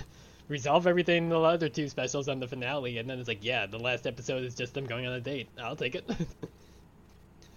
But yeah, the 2 of them freak out a bit about what happened, like Amity saying that she can't believe she just did that, while Luce is mortified that all she could say in response was, oh, crikey, and how she has to be cooler next time. Again, forgetting that the reason why Amity fell for her is because she just is her normal dorky self, and she doesn't have to act cool around her, because not really 2 dorks are cool. But yeah, Amity unfortunately has to change the subject about her problem with her parents being unaware of what they're doing, and she asks Luce for help convincing them to stop Bellows. And Luce agrees and shows her that King, Willow, Gus, and Hunter are outside as well to help. It's fun. It's weird that she like says that that's why we're here, but it's like, no, you were here to rescue Amity. You weren't here to like convince her parents not to be shits. Yeah. It's a little bit of like weird descriptor of it, because like you were only here to save her. You were not here to convince Adelia and Aldor to stop. I mean, that might have been like a tertiary mission, but it definitely wasn't the plan when they walked in. I mean, yeah, like, I mean, it might have been like, yeah, plan A, rescue Amity, plan B, if we can also fuck up the shipment of more abominations, I guess. Yeah, that feels like a very loose thing to me, because no way would anyone at the Cat's base tell her to do that, but I think she would come up with it on her own pretty easily. Pretty much, yeah. But yeah, we quickly cut back over to the airship where Lilith gives Ida an elixir to keep her curse under control before the day of Unity. And I didn't notice this the first time I watched this, but I do like that Hootie is also in a Coven Guard outfit. It's like, I don't think it'd be too hard for people to figure out who Hootie is, considering that A, it's Hootie, and B, he's in a backpack on Lilith's back. But he's, like, very funny that, like, he actually did acquiesce, because, like, he didn't cover it, but, like, earlier he was like, this is all just a plot to get me to wear clothes, and I don't like it, back when, like, King had the Coven Guard outfits. Yeah. Which is like, Hootie, you're covered in feathers. I don't think that classifies you as being naked all the time, especially if King doesn't count as naked for being like a little furry fox dog creature. Yeah, but he's got a cape now. But yeah. Oh, true, he does have a cape. But yeah, it's a very funny image of like seeing Hootie dressed up in a Coven Guard outfit. But yeah, Ida assures Rain that she's got this under control, and Rain again asks her if she's sure about this, since the sigil would mean she wouldn't be able to cast wild magic ever again. But Ida just says that she's made peace with the fact that her curse is here to stay and that she'll never get rid of it. And she's, again, reiterates that she's glad to do this to help everybody. Which, again, also still kind of comes unfortunately across as, like, just, like, some false bravado on her part, because that's kind of Ida. Yeah. Yep. Steve announces that they're almost there and hands Ida a cloaking stone, which we had seen before back in Reaching Out. And Ida uses it to look like Rain, but again, like I said, the illusion is not complete because she still has her gold fang and her voice is still the same. And she also like tests out her old abilities by removing her head, which Rain is like both abused and displeased about because it's like funny, but also it's like, ugh, that's my head that's being attached from my body in a sense. Yeah, this was one of the moments where they seemed very weird to me. It's just because there doesn't seem to be enough of a reaction, if that makes sense. Yeah, like, they basically just go, oh, weird, and that's it. Well, I think it's partially, I mean, I really hope that the Rain is the traitor is not actually the real thing here. I think it's just that they are just like at a loss for words for seeing their own head get separated from their body. Because again, that would be really weird if you saw a person transform into yourself and then detach a body part of your body. I don't know. I mean, if someone's turning into me after that point, everything's fair game. I guess. But yeah, continuing on, Steve then puts on the sigil glove, and Ida says it's cool that she and Rain get one last adventure together as she goes to get branded, which again, she's visibly closing her eyes and wincing at the prospect because she doesn't want to do this, but she has to. Yeah. This is, again, I don't like the fact that some of the promotional art that shows Ida has her grabbing at her wrist area where the sigil would be. Don't love that. This finale's gonna fucking take years off my life. But yeah, we immediately just, like after that short scene, go back to Blight Industries where Kikimora has returned for the last shipment, and the kids use an illusion of Coven outfits to blend in with her escort, which again, you would think that they would realize that Kikimora only goes in with like 2 Coven scouts. When there's suddenly 7, it would be a little bit strange, but whatever. Or I guess 6 in this case, because like, Luz tells King to stay outside and pretend he's like guarding the perimeter because again she wants to keep him safe, which again makes sense. It's like you don't want to risk the living fucking Titan who's an 8-year-old, but it's like I don't know. I guess like I understand why King feels left out in this episode a lot, but it also makes a lot of sense to me because it's like you are literally like one of the most important people in the world at this moment, my guy, and you are a child, more so than Luce. You are a child. But yeah, King is just like bummed out about being left behind, but he gets another flash of the Collector's voice in his head, where the Collector is just talking to themselves, worried about like wondering if Belos has been lying to them for hundreds of years, and how like they're tired of playing Belos' game and want to play a new game.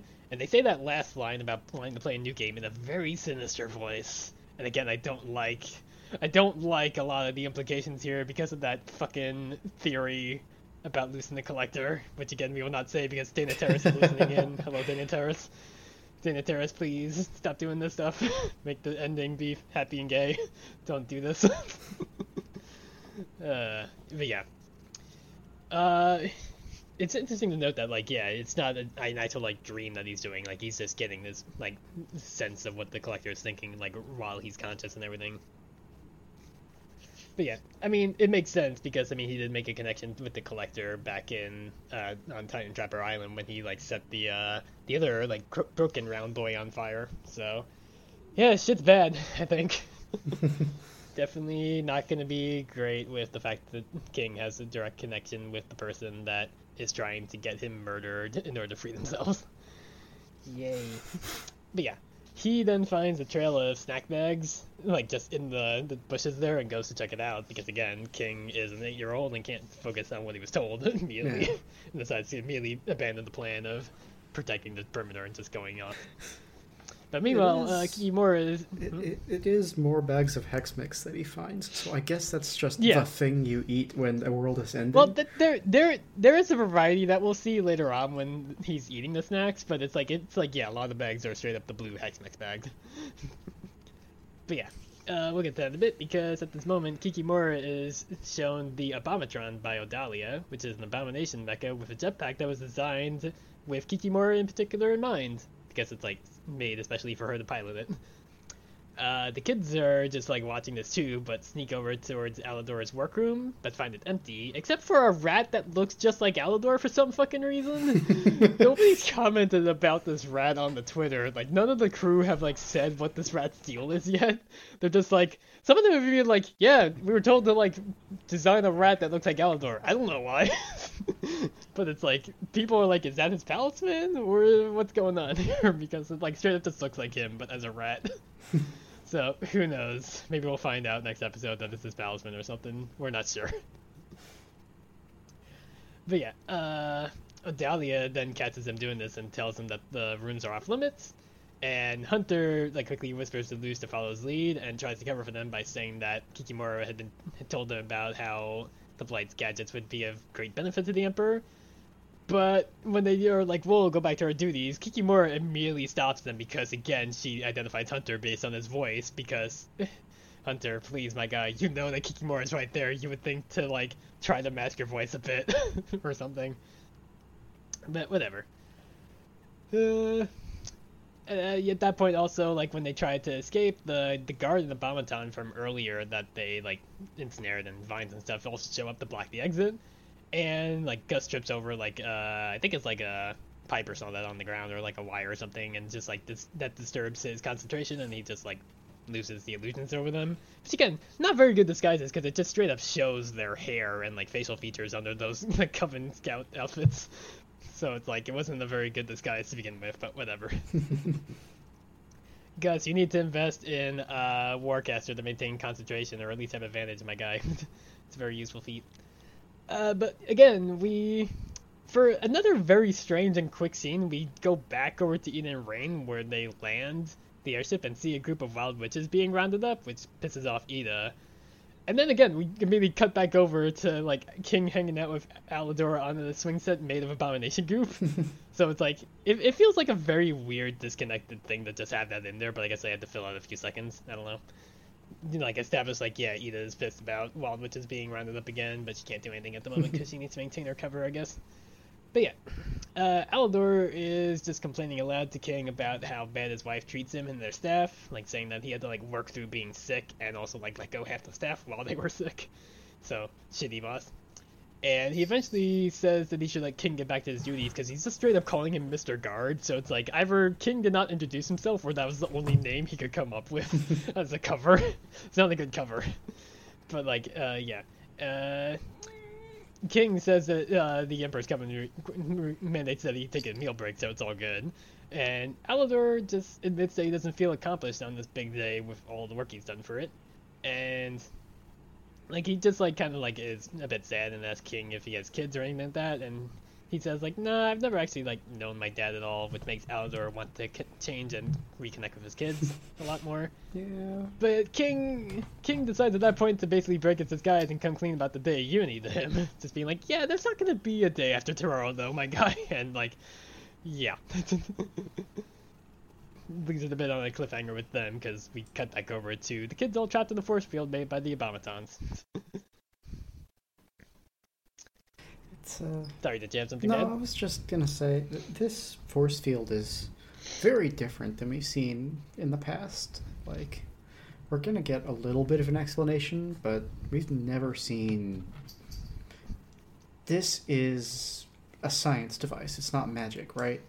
And it's a science device on a level that is frankly incomprehensible compared to the rest of the technology in this world.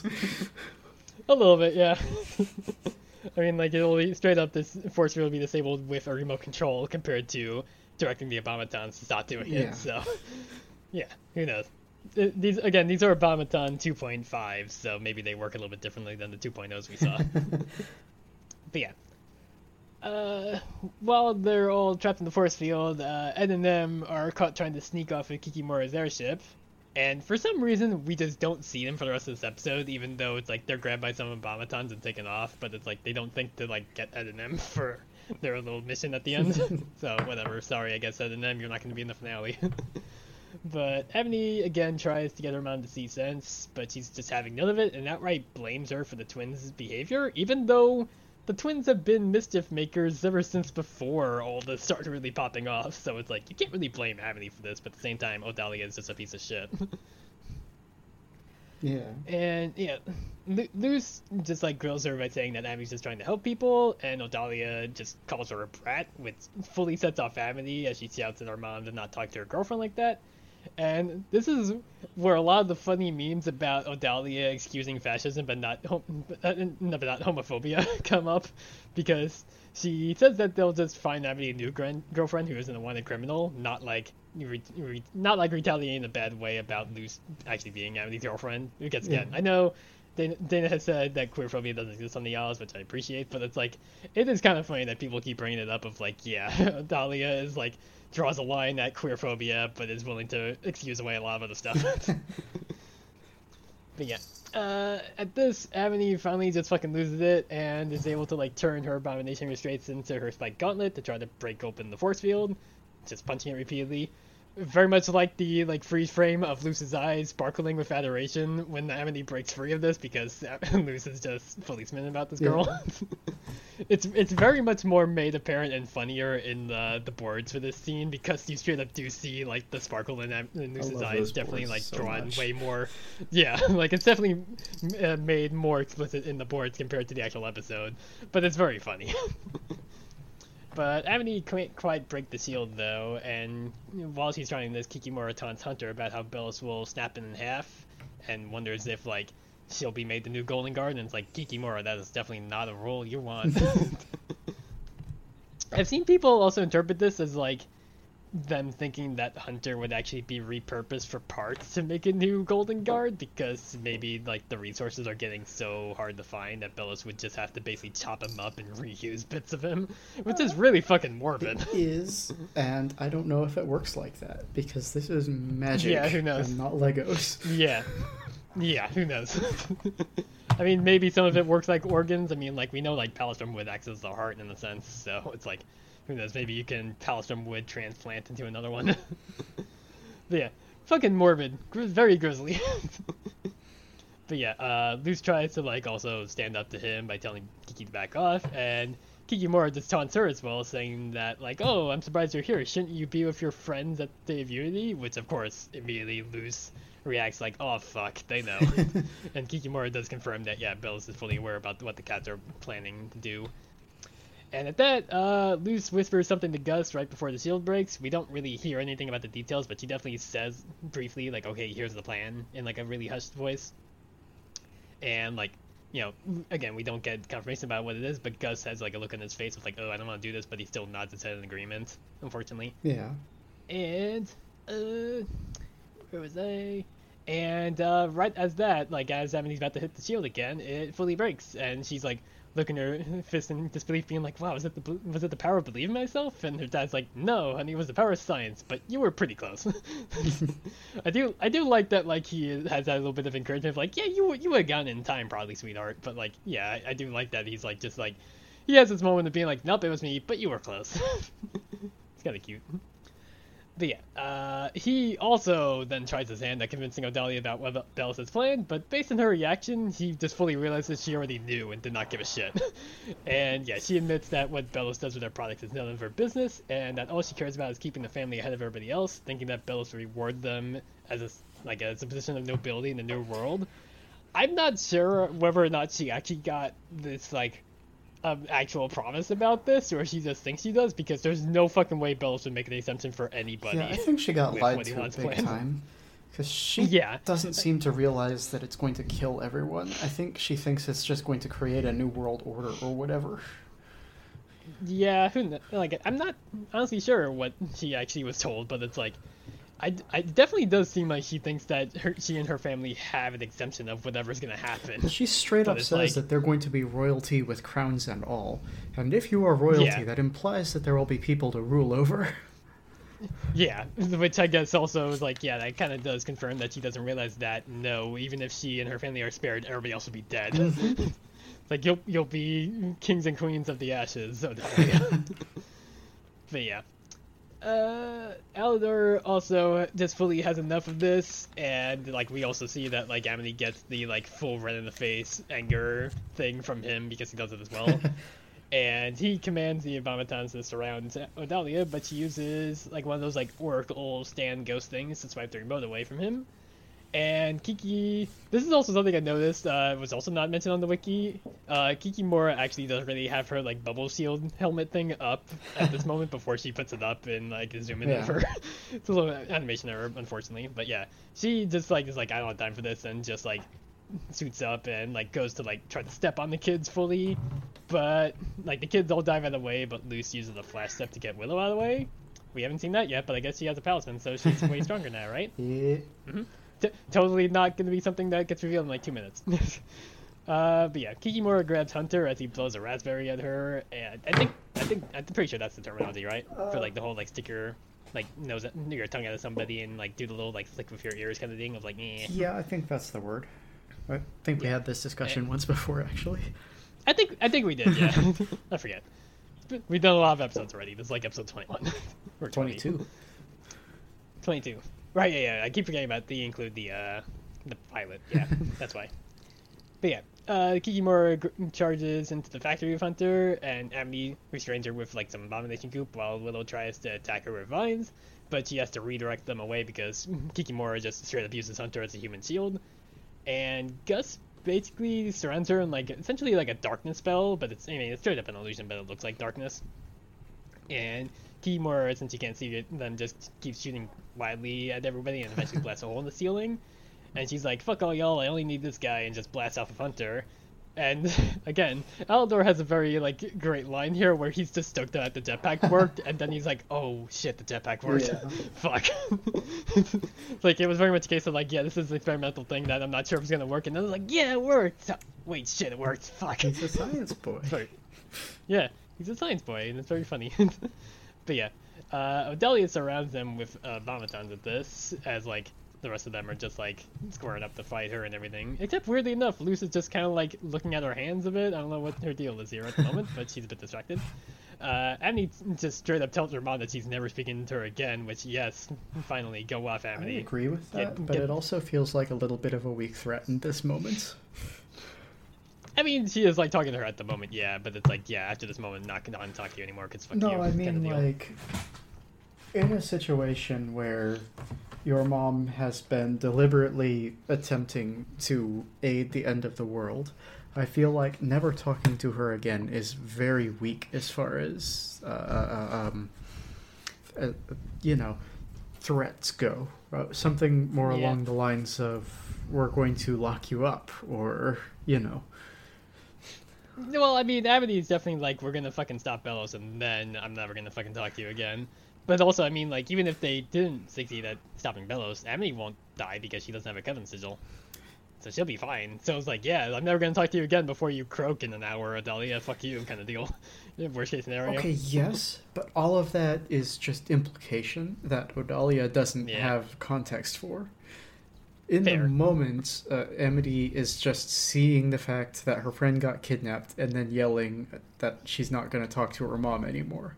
This feels extremely teenager and not very, it doesn't feel like a punishment that Aldalia would care about, even slightly, unless she had the context. Oh, yeah, no, she definitely wouldn't. I mean, like, she even gloats about, like, you'll thank me later when you're a literal princess kind of line. But it's like, yeah, no, screw this lady. But at the same time, it makes sense that Emily would say this because she is an old teenager.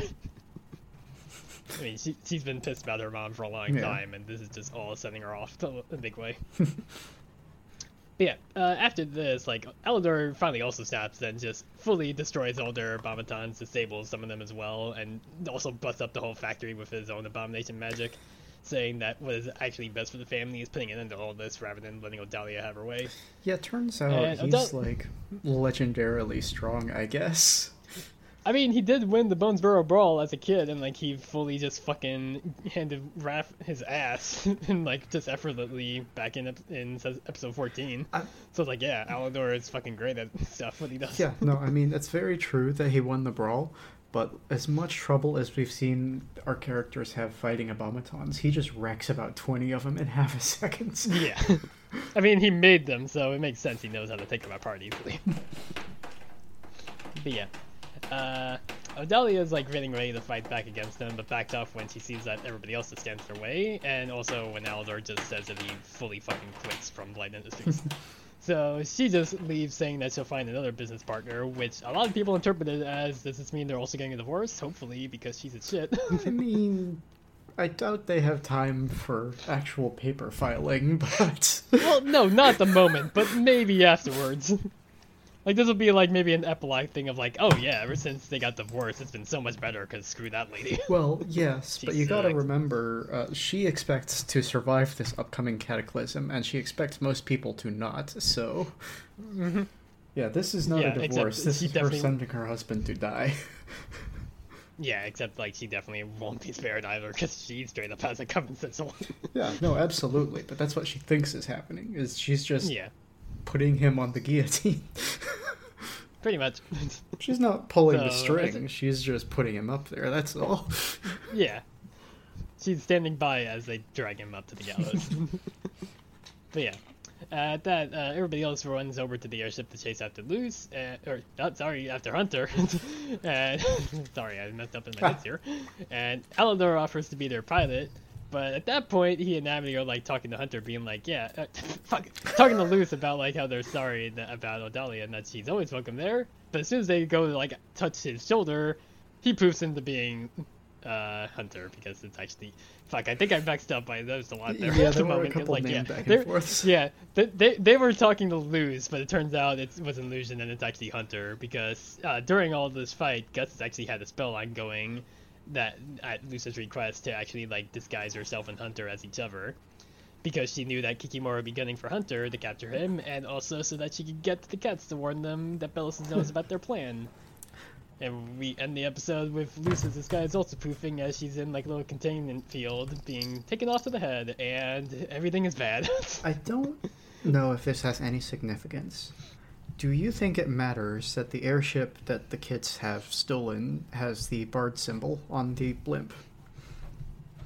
Oh, I didn't even notice that. I don't think it matters. I think they might just have, like, multiple airships for each of the different covens. That's kind of what I was thinking, but it also seems, you know, they show a thing, that thing usually means something, you know?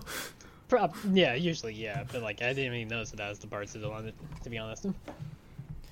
Yeah, fuck. Been talking to her a lot, because a lot of stuff happened in the episode. That was a doozy. Yeah, because again, to point out, Luz does not have her backpack in that shot where she's in the little bubble with Kikimora. So it's like, yeah, she must have put her backpack down to protect her talisman, knowing that she would be grabbed and everything, and to make sure Palace didn't just fry up an egg in front of her, kind of deal. So we know that she knows that Bellos had a bunch of talismans in his soul. Does she know that he actually eats them? Yeah, she saw that in the season 1 finale, or the two-parter rather. She saw it in the first part when she, like, follows Lilith to the throne room, because she looks through the keyhole and sees Bellos open up the talisman, and that freaks her out and makes her run away. Goodness, it's been a while. I'd forgotten that entirely. And also she also reiterates this to Hunter back in Hunting Talisman, because, like, when, like, he's about to, like, attack her to get the talisman, she tells him, like, hey, do you really want to do this? I know what Bellos does with these. Okay, that's fair. You also know what he does with these. Yeah. So yeah, she's aware that he does drain them for food, basically. So it's like, yeah, I definitely see that as like, yeah, she realized that like since she would be grabbed, it would probably damage her talisman in the backpack, but also because she's like, if I'm gonna be taken directly to Bellows, I definitely don't want to feed him this precious little baby I have. Well, I mean, I guess that means that next episode we'll see whether the spell circle thing is related to the talisman or not, huh? Maybe, yeah. Depends on how many glyphs of those has on her, not in her backpack. Just in her jacket, I guess. I don't know. I feel like in the most recent 5 to 10 episodes ish, she just kind of has an inexhaustible supply. It doesn't really matter how many she uses or drops. She's just got more. Yeah, she has like pockets of holding where she just has tons and tons of glyphs in them. It would not shock me, since this is Ida's jacket, if it was enchanted to have. This is true, yeah. Just has bottomless pockets. Yeah, that's that episode. Do we want to do the questions that we have before we get to trivia? Because I've been talking a lot. We can do that, sure thing. There is one thing that I wanted to point out about this episode, and I kind of missed it when you went past, because you were in the middle of a sentence and I didn't want to interrupt you, but so the kids are illusioned up to look like Emperor's Coven guards, right? And they go over to check out Alador's lab, at which point Odalia confronts them, and Hunter's excuse is, "We've heard of your machines and we think they would be good for the Emperor's Coven." Are you joking, Hunter? Did no one ever teach you how to lie? Yeah, like they're already have a partnership with the Blights to get their You are literally there to get the last shipment of their machines. Yeah, like I guess like the way he was thinking is like he was like, oh yeah, like we had heard that they were so impressive and wanted to see them ourselves that were in development in the lab kind of deal or whatever. But it's like, yeah, it's a very bad lie. But at the same time, it doesn't matter the quality of the lie because like he's really caught afterwards by Kikimura because again, Hunter's voice is distinct. I mean, yes, that is true, but in the moment, this is what he thinks is going to work, and what he thinks is going to work is... Yeah. I mean, it's also a case of, like, I mean, again, their disguises are not very good to the point where their hair still shows at certain points, and it's like, Odalia definitely does see a girl Coven Scout with lavender hair, just like her daughter, and does not put two and two together. So it's like, how do you not realize this? Like, and also, like, you've heard Luz talk multiple times to you, it's like, and she also talks to Odalia there, too, and it's like, how does she not catch on to who that is either? I mean, it makes sense that he doesn't know, like, Gus and Willow, which I definitely like Willow's line of, like, I'm a gadget gal myself, or whatever it was. Willow's line there is very funny, but at the same time, she wouldn't know who she is. Well, no. I mean, Odalia would know Willow. She and Amity used to be friends.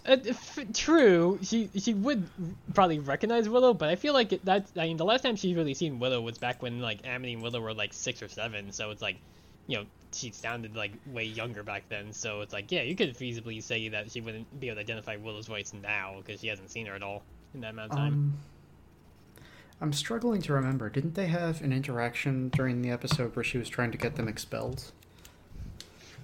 I think so. I mean, she at least saw Willow there, but I don't think Willow or Gus really spoke up during that. I think it was mostly Amity and Luz talking to Odalia and Alador during that. That's how that usually goes, yeah. Yeah. I think for the most part, yeah, Gus and Willow were more or less silent during that. Okay. Yeah, well, that's all the notes I had. Yeah, no, I don't really have much else. Like, I have some bits of trivia that I'll bring up when you get to it, but again, we should do questions first because I'm tired of talking at the moment. Yes, indeed. So, if you'd like to send us questions, you can find us at UsWeirdoScast on Twitter and usweirdoescast@gmail.com.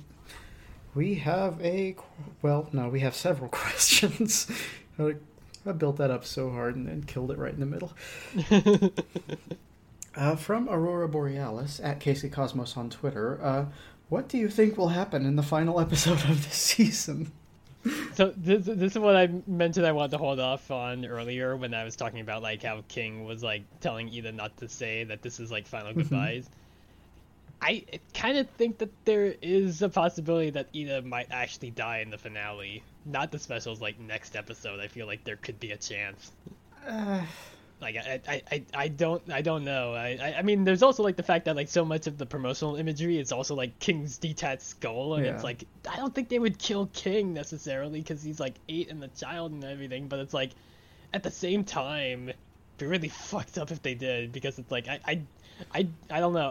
I guess I'm mostly thinking along the lines of like how Amphibia's finale went, where like really nobody died. I mean, like, spoilers for Amphibia all over, and especially the finale. Like, Anne technically died, but she's fine. She's like a copy now. Even though she like points out like, yeah, I'm sure that's gonna fuck me up later on, but I'm gonna choose to ignore it at the moment. But it's like nobody stayed dead. But it's like, you mean, for so long everybody was like, oh yeah, like Grime could die or something like that, or like Andrew's probably gonna die, and like Anne would probably lose an arm and Sasha would lose an eye, and like none of that happened.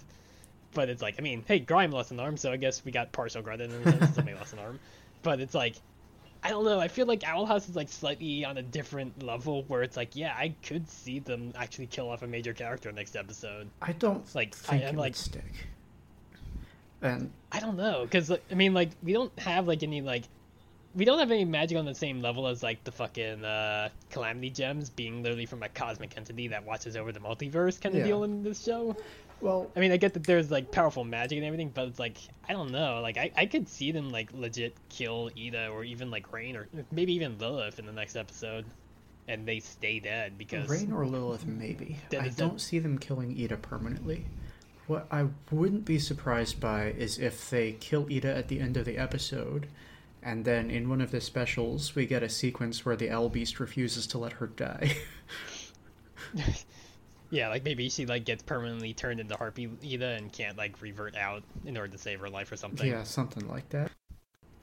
Yeah, like maybe the Owl Beast would be like, yeah, unfortunately you're stuck like this because if you revert back to human, your mortal injuries would take you the fuck out. Yeah. So you gotta be permanently a magical beast person. Since we know that the Owl Beast has a history with the Collector, it makes sense to me for it to need more screen time. And if we kill Ida in the next episode, I don't think that plotline gets resolved sufficiently. Yeah, this is fair, yeah. Unless we get a little bit about that and it's the Collector that kills Ida. Yeah, that's possible. I don't know. No, Yeah. No. While I would be willing to believe that someone would die by the end of the series, I just don't think it'll happen in the next episode. And if it is Ida, it's definitely going to come with a big flashy revival that ends with her dying permanently. Yeah, but like at the same time, Ida's also had so many instances of like obvious death flag throughout the entire show. Yeah, and she's been fine every time. Yeah, but eventually it's not gonna happen. It's not gonna work out for her. She keeps tempting fate. Okay. I don't know. What if we kill her body, but her severed head is still around? We saved Ida's head, put it in a jar, and eventually we put her on an Abomaton or Abomatron, so she can just be a mecha pilot now. Stick her in the forever. library, Futurama style. Yeah, exactly. I don't know. I honestly also don't know what else could really happen in this episode, because again, it's like, you have to remember, there's still the 3 specials to happen, so it's like, whatever happens in this, it's not going to be fully resolved for the specials, because like, I mean, like, so many people are so convinced that the Losing Collector thing is going to happen as like the last thing in this episode, and then the specials will be like trying to undo that, or dealing with that stuff. But it's like, that's a pretty big thing to happen, that then they only have like 2 hours of show time to fix and like figure out how to stop kind of deal. But at the same time, it's like these episodes go so fucking fast and so much happens to them anyway that it's like, yeah, I guess 2 hours would be enough time, because like we already had like Amphibia's whole like part 2 finale kind of deal, like end in like how long was it? Like the episodes before the finale was like 40-ish minutes or 50 minutes or so, and then like, yeah, it was like something like 40, and then like the finale was like 29 minutes. So it's like, yeah, they've resolved all that stuff in like an hour and a half or so, not even like an hour 15. So it's like, yeah, I guess they have plenty of time to figure stuff out with this, but it's like, it just feels like there's a lot. I don't know. My personal story preference aside, I feel like from a storytelling perspective, it would be a bad move to take away your main character 3 episodes before the end. Yeah, I mean, there is that, yeah. Like, I mean, I do not believe that they would actually kill off one of the kids is the thing. Like, I mean... No, absolutely. I'm talking about the thing that we're not going to say. Yeah, but, yeah, I mean, there's that. But, like, I mean, she would still be around in a sense. Just not the way we want her to be. But yeah, like I mean, like yeah, like I feel like Luce, Amity, Hunter, Gus, and Willow are definitely all safe. Like I don't think they would like kill off any of them, especially with like how much time we spent with them. I would fully believe that Hunter would get killed off. I'm not gonna lie. I mean, if one of the five of them is a candidate to be killed off, yeah, I feel like Hunter would definitely be that because like Hunter would definitely go out trying to protect the others, especially Willow, because of all the times that he definitely saves Willow. Because again, like despite all my mistakes there and flub ups, like yeah, it was straight up him doing its 5-step to protect Willow because again, Hunter does not know how to deal with these feelings, but he definitely has a crush on Willow at this point. Yeah. So it's like, yeah, he would definitely go out in a blaze of glory trying to protect Willow or lose from Velos or something like that if any of these characters would die. But also, I don't want him to die because I like Hunter. I mean, I agree. I just feel like narratively, he seems like the most likely to die. IMO. Yeah, unfortunately. Just because of the arc he's had. Even, like, comparing him and Ida, he still feels like a more likely death candidate to me just because of the position he has been put in. Yeah, he still kind of really hasn't apologized as much for like a lot of the stuff he's done to a lot of them. Like he really hasn't apologized for like attacking Luce and Amity in a big way. Like I'm surprised he didn't have a line to be like, "Hey, I'm just like so fucking sorry. I did take the key from you. I fucked up big time. That is fully on me." It's like, yeah, you should definitely have that conversation with Amity at the least, considering that he literally fought her almost to the death over it. Like Amity was ready to kill him about the key. Yeah. Amity will not hesitate to stab a guy. Nope, definitely won't, and hopefully we see a lot more of that in the next couple episodes. Yeah, that's the big question mark for me. Because we know that that the adults have their plan to infiltrate and ruin the spell, and we know that Luce is on her way over there.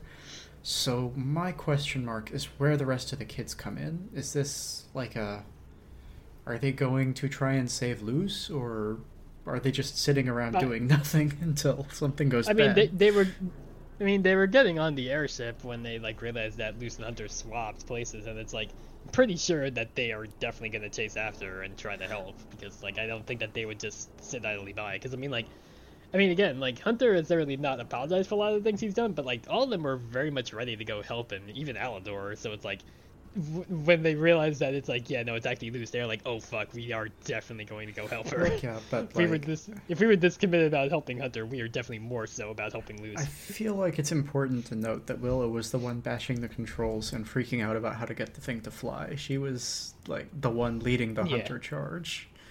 And her friends were gonna go with her, but I don't think they were like as committed. I mean, yeah, like the rest of them probably weren't as committed because it is Hunter, but at the same time, once they realized it was Zeus, they were very much like, oh shit, okay, yeah, let's go. Like, they are definitely, I mean, it's been pretty also mimetic of people, like taking that clip of, like, Amity's reaction when she realized that it's Hunter, of her just being like, oh fuck, I'm a lesbian that touched the guy, oh no! Oh, hey. Oh fuck. This is a thing to maybe ask. So Gus knew that Kikimora had Luce. He knew that that was the plan. When you created that big darkness blob so that nobody could really see her, do you think that that was part of the plan also, so she would just leave? Because if they had defeated Kikimora, then she wouldn't have taken Luce to Belos and wouldn't be able to potentially save Ida. She had to escape. Yeah, that might have also been something they agreed upon, of like, yeah, like, you have to let her take me kind of deal because I have to get to Ida. Yeah. It's fucked up. Again, as Ida has said, Luce is a little child. She shouldn't have to do this stuff, but at the same time, that's why everybody loves Luce Seda. She is such a... she is a chaos monster? She is a chaos monster, but also a gem. Okay. Well. I mean, Luce did admit to Emily that she knows she always goes for the chaotic route. So, yeah. Oh, boy. Yeah, again, we don't know what the fuck really could even happen in this finale. There's too many angles. there's too many potential outcomes of what's going on. There's like too many like variables that are still up in the air where it's like we still really do not know the collector's deal of like why they were imprisoned in the in-between to begin with anyway. So it's like, I mean, probably because they like literally tried to like fight the Titans and the Titan might have like gave its life to imprison them in the in-between, which is why the Titan is now a corpse. That seems pretty likely given that the collector has specifically referred to being trapped beneath the Titan's bones. Yeah, it's possible that that's what's been going on, but it's like, we really don't know what the collector's deal as a whole is, with like who the fuck they are, why are they going after the Owl Beast, why they're apparently this like super dangerous individual, like why they have a fucking cult praising them, but again, I guess that's just because they view them as the god, but... And the other thing that makes it really hard to predict what happens next is just how many wild directional swings this show takes. Like, for all we know, the next episode could 100% be Skara goes to a party, and also the Day of Unity is in the background. Yeah, it's just like Skara and her friends being like, oh, I think shit's going off over there, and it's just like in the background you just see like Harpy Ida fighting people. Yeah, very possible like, for this show. Weird. Yeah, weird. Why is Luz being dragged off by Kikimura? Weird. Whatever. Who knows? But yeah, no, I mean, I don't think it could possibly be something like that. I feel like this episode's gonna be fucking meaty as hell, and the one thing I think I'm safe in saying is that Luz's Talisman will not hatch in this episode. It'd be cool if it does, but I'm also prepared to have to wait months again to find out what it is. That's probably true. Yep. Yes, Aurora also asks, why do kids love the taste of Cinnamon Toast Crunch? And which I have to ask, do kids actually like Cinnamon Toast Crunch? Well, that is the advertising slogan for the commercial. Yeah, I know it's the tagline, but like I feel like Cinnamon Toast Crunch is kind of a mediocre cereal that people really don't like. I mean, I sure didn't like it much, so I honestly can't answer this. It's like a C tier cereal. There's so many more I'd rather eat than it. Really? How fascinating. Yeah. The trouble is, and people aren't going to like me for saying this, the trouble is most cereal is garbage.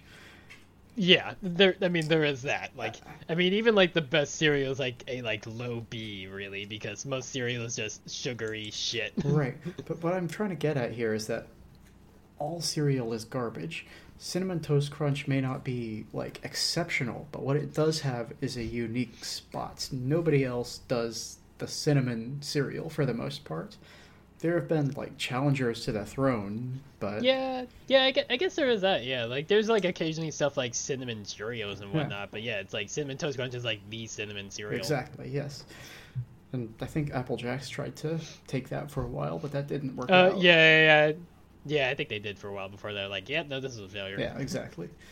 So, while I don't think that Cinnamon Toast Crunch is necessarily good, I think the reason that kids like it is because it's unique. And yes, this is me thinking entirely too much about cereal. That's my job on this show. Thinking too much about things you shouldn't. Yeah, it's not us talking about the Sapphic Witch show at all. No, it's us talking about cereal, Star Wars, and D&D. Okay, but listen though. and occasionally Mass Effect. We haven't got into it, but oh jeez. The thing is that cereal mascot histories are one of my hyperfixations. So that's very interesting. Yeah. So yeah, it's like.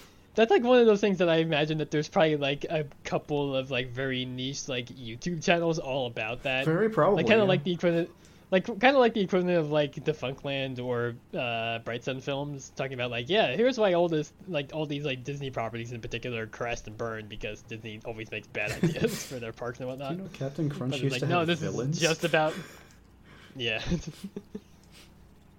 You know. I'm sure it exists out there. It has to. Yeah, absolutely. I haven't found it, but that's definitely something that I would actually watch on YouTube.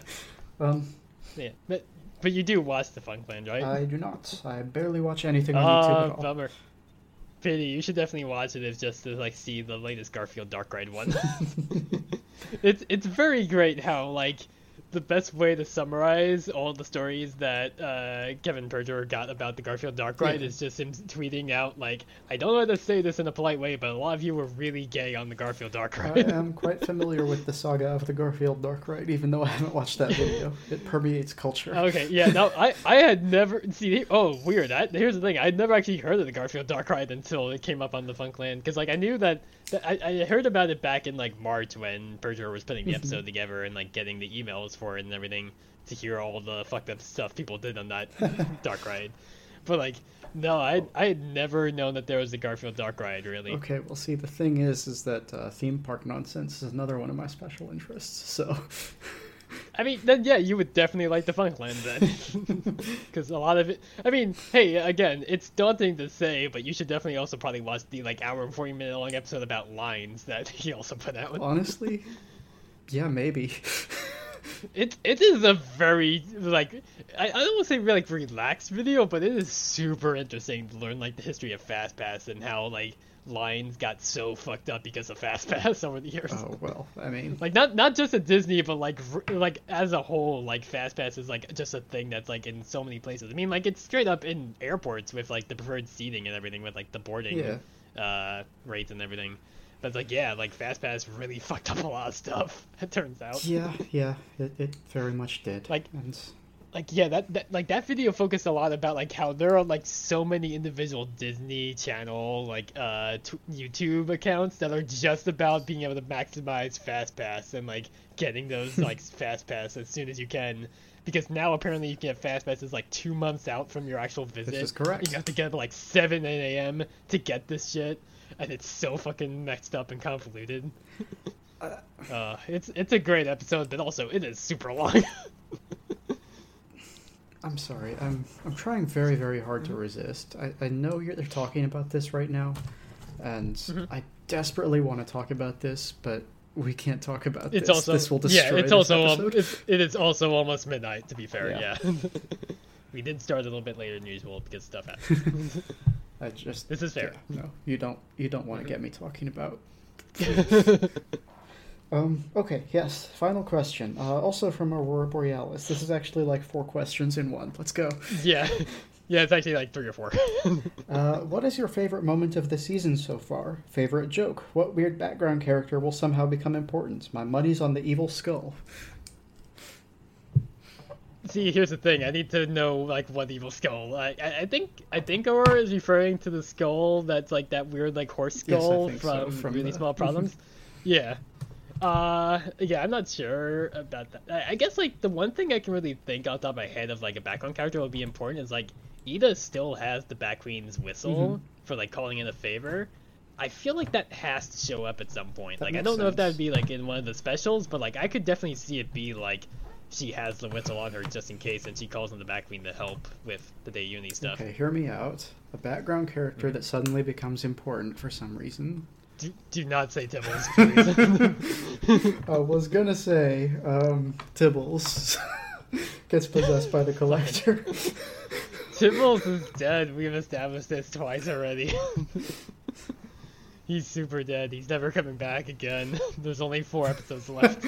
Okay, but once he gets possessed by the Collector, then he'll really never come back again. CollecTibbles is not a theory I've seen anyone say. It is now. But yeah, now that I've said the word CollecTibbles, of course, since we have established multiple times Dana Terrace is spying on our podcast, she is frantically already at work rewriting the entire script for the rest of the show to make it be Tibbles that gets possessed. CollecTibbles is also a delicious pun.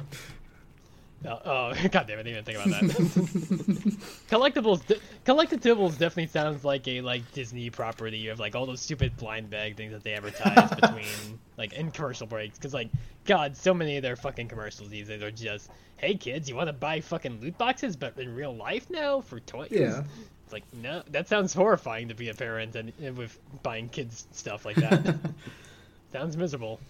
But yeah, I don't know. As to the other questions, I think this is going to sound like a betrayal, but I think it's got to be the Amity Hunter fight in Eclipse Lake.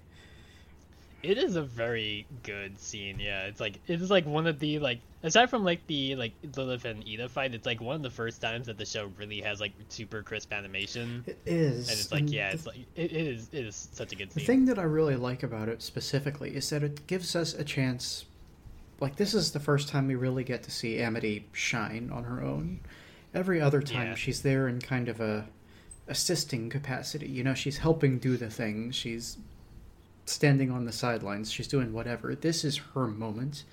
And it's really the only big moment she gets. So I think that's why it sticks with me so much. Mm-hmm. Yeah. God, I'm trying to think of, like, what would be this. I guess I'm mostly thinking along the lines of, like, what scene has made me cry the most to, like, really get a response out of me.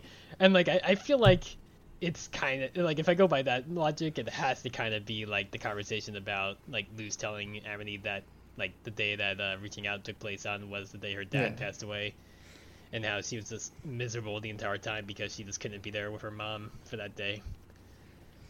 I guess actually, I think it's actually more like like sometime after that when like they go and pick the flowers and send them off into the sky is like definitely like, oh yeah, that's a good, nice scene. And it's like it's also like one of the embodiments of like just how good and healthy their relationship is, where it's like they're willing to listen to each other and be there for each other, compared to like so many shows of this ilk that we see where it's like the character gets together with a person that they had a crush on for a while and then like there's a bit of like a time skip and they're just fighting a lot. Like I'm mostly thinking along the lines of Korra right here if it's not obvious because it's like, God, we had so much in season 1 of that being like shoehorned down our throats that Korra and Mako like each other even though they have no chemistry.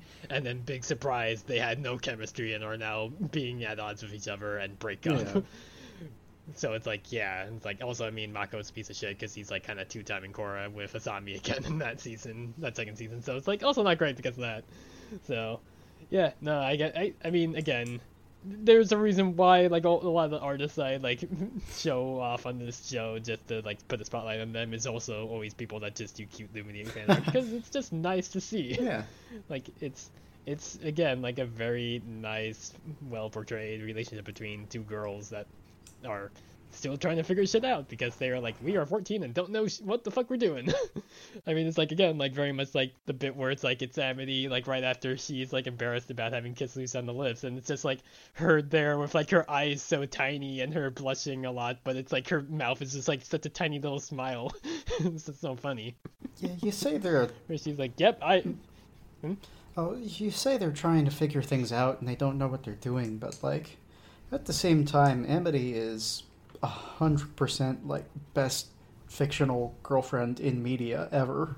She just, I don't know, she's like so like she emotionally intelligent and knows how to deal with a relationship in ways that are so like she's like a lot of the time, again, with relationships like this we always see like a character like kind of going behind the back of another to figure things out, and it's like we never see that with Amity. Like she's always respectful and like realizes that Luz is going through some shit and like never goes behind her back to try to figure it out without her consent, and she always just is like, yeah, no, just please tell me what's going on so I can try to help kind of deal, which we see multiple times in season 2B in particular. But it's like, I mean, it's like very much a case of like, yeah, she's realized this stuff and knows that she can trust Luz because like she is very much super like conscious about how tenuous it could be based on how fucked up her upbringing was. Because like back in like what's like, she is very like worried about the status of their relationship because she thinks that at a drop of a hat, like it could go bad. But it's like, yeah, but in the time between then and when season 2B starts, like she's like, oh yeah, no, Luz is not that kind of person.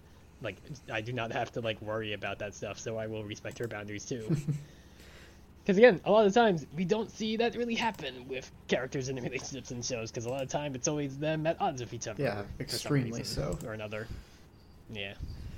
But yeah, they are such well written characters, and it is still fucking criminal that Disney Channel fucked over the show so hard.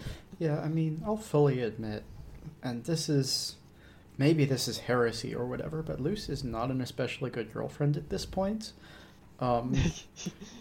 I mean, yeah, she definitely has like, I mean, it makes sense why she's like not been able to be there a lot, because she has been like too focused on trying to figure things out by herself because she feels very responsible about stuff. Yeah, no, absolutely. She's definitely been going through a ton of stuff, but that also means that what we've portrayed of the relationship so far, it's basically Amity doing all the heavy lifting and Luce kind of not.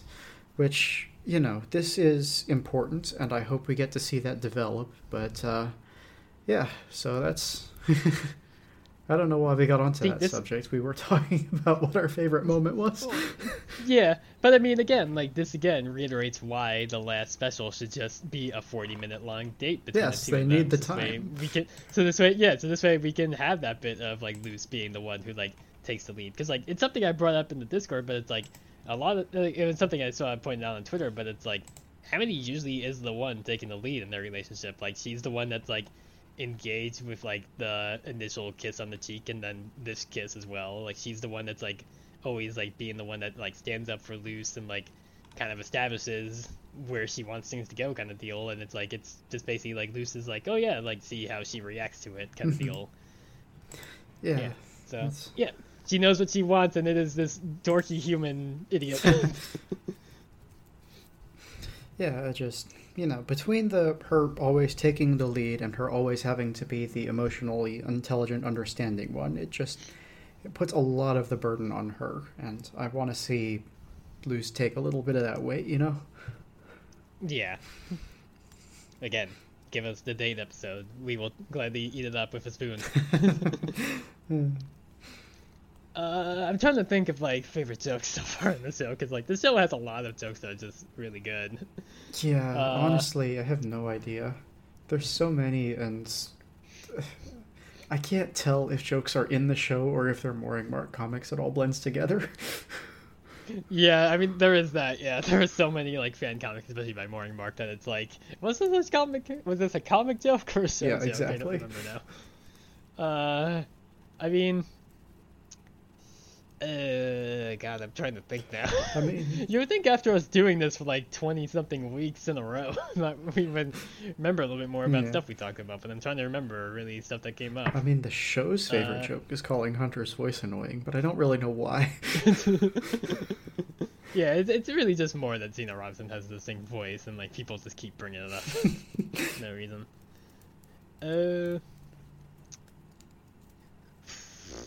Fuck, I'm really trying to struggle on this. Yeah, me too. It's rough. Yeah, I mean, again, it's us trying to like remember like fucking 39 episodes off the top of our heads and being like, oh yeah, jokes so far. And like, I mean, I guess like just off the top of my head, based on trying to remember, like the fact that I still laugh at every time that like we get that beginning scene in the very first episode of like Luce narrating Azura being like, "Now eat this, sucker," and then the snake being like, "No, my one weakness, dying." It's like the fact that still makes me crack up at times. It's like that I feel like is like, again, when I first saw that scene when I was first watching the show, I was like, okay, this is the kind of show this is. Yep, I'm into this already. I don't know if this was intended to be a joke, but I think what it is for me is in Follies at the Coven Day Parade, when Amity recognizes what's going on, specifically because Luce just copied the plan out of one of the Azura books, that's... Yeah, like Amity just sighs to herself like, oh god, of course Luce would do this. Yeah. I don't think it's necessarily supposed to be a joke that Luce did it, but it's very funny to me. I mean, I feel like it definitely is played up for comedy, because again, it is a 14-year-old trying to like give a cover for kidnapping a person and failing at it, but everybody still buys it somehow. Yeah, like Luce had this like big elaborate plan to try to get Kikimura away from the parade and also get Rain and Nita back together, but did not actually think about the specifics. Because again, she is very distracted by other stuff going on. But yeah, that is all our questions for this episode. Alright, well, rolling back to trivia because we skipped over for the bit. I have a few bits here that actually we already have kind of covered a little bit of it about like stuff like people like thinking that Steve is the fake, but it could also be that Rain is the traitor, kind of stuff like that. But yeah, we've got a little bit. Apparently the person who did the animation for the kiss was Tom Barkle, who was like one of the lead animators on Rise of the Teenage Mutant Ninja Turtles. Oh yeah, that makes sense. This was like, Yeah, this was something that Rebecca Rose confirmed on Twitter. Like she's brought it up, and then like pretty sure Tom Barkle also just like responded to that tweet being just crikey, because again everybody was just saying crikey in relation to this episode, because it's the most succinct way to be like, yep, this is how you know that you watched this episode and are stoked about it. I guess that's also a good runner-up for like best joke, of just the fact that like yeah, Luce finally like gets a straight-up kiss from her girlfriend, and all she can say is the crocodile hunters thing. I mean, it's good. Don't get me wrong, but it's also literally a joke from The Good Place. So. Oh, is it? Oh, I have not seen The Good Place. Yeah, there's like several seasons of tension or whatever, and then when the main character and the love interest finally kiss, she says, and I'm quoting here, "Hot diggity dog. Oh no, now the first thing I said after you kissed me will always be hot diggity dog." Oh, yes, I did see this. I did see a version of that being spoofed with Luce and Amity as well, where it's like they do the kiss and it's like Luce says hot diggity dog. Yeah. I did see a variant of that, yeah. Okay, I wasn't sure that was that, but yeah, that makes sense now. Another thing I have here, the scene where Luce like is on the balcony is likely both a shout out to Romeo and Juliet, because like there is that balcony scene in that, and it also doubles as a reference to how Luce failed at the tryouts for the role of Juliet back in her school play all the way back in season 1, episode 1, where she's now playing the role of Romeo and basically living out her like whole like fantasy of like being the knight in shining armor to her damsel in distress kind of deal. Yeah. Wait, what? Oh, okay. Okay. Just a little thing I also note down here. This is also only the second time in the entire show that Ida detaches her head. The only other time was also way back in season 1, episode 1. To be fair, she didn't detach it willingly. That was Warner F chopping it off. But, like, it's kind of funny that, like, yeah, so many times it's been, like, Ida detaching a hand or sometimes her feet. But it's like, this is literally the second time ever that she detached her head. Yeah. And another thing I have here is that Kikimura now working as a delivery woman is probably just a full-on reference to Kiki's delivery service. That tracks. I mean, I didn't catch that either. This was something I saw on like the both on the Twitter and also in the wiki itself. But it's like, yeah, people are like, oh yeah, it's probably definitely a joke about Kikimura's delivery service. Yep. That's terrible. I love it. Yep. Yeah. There is also, this is not really true, but a fan theory that the reason why the wind blows when King is on the swing set is because he, like, at that point he had brought up how he never actually knew his dad, so people think it's actually, like, the Titan letting him know letting his son know that he's there, in a sense. That is very sweet, yes. Yeah, it's very sweet and also sad.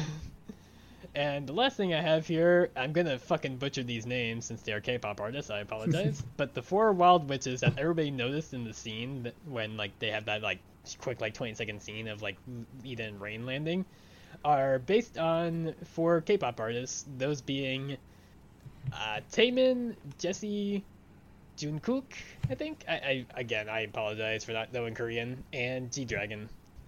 So yeah, like people saw those designs and they're like, these have to be a reference. Are these like crew members or something? But no, they're K-pop artists. That seems so weird.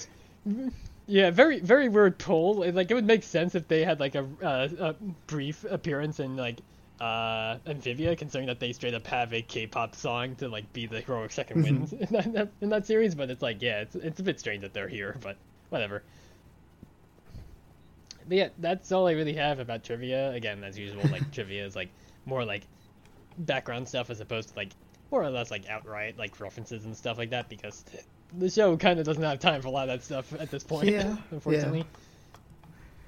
Yeah. But yeah, the only other thing I still have is the artist of the week, which I will go ahead and get into.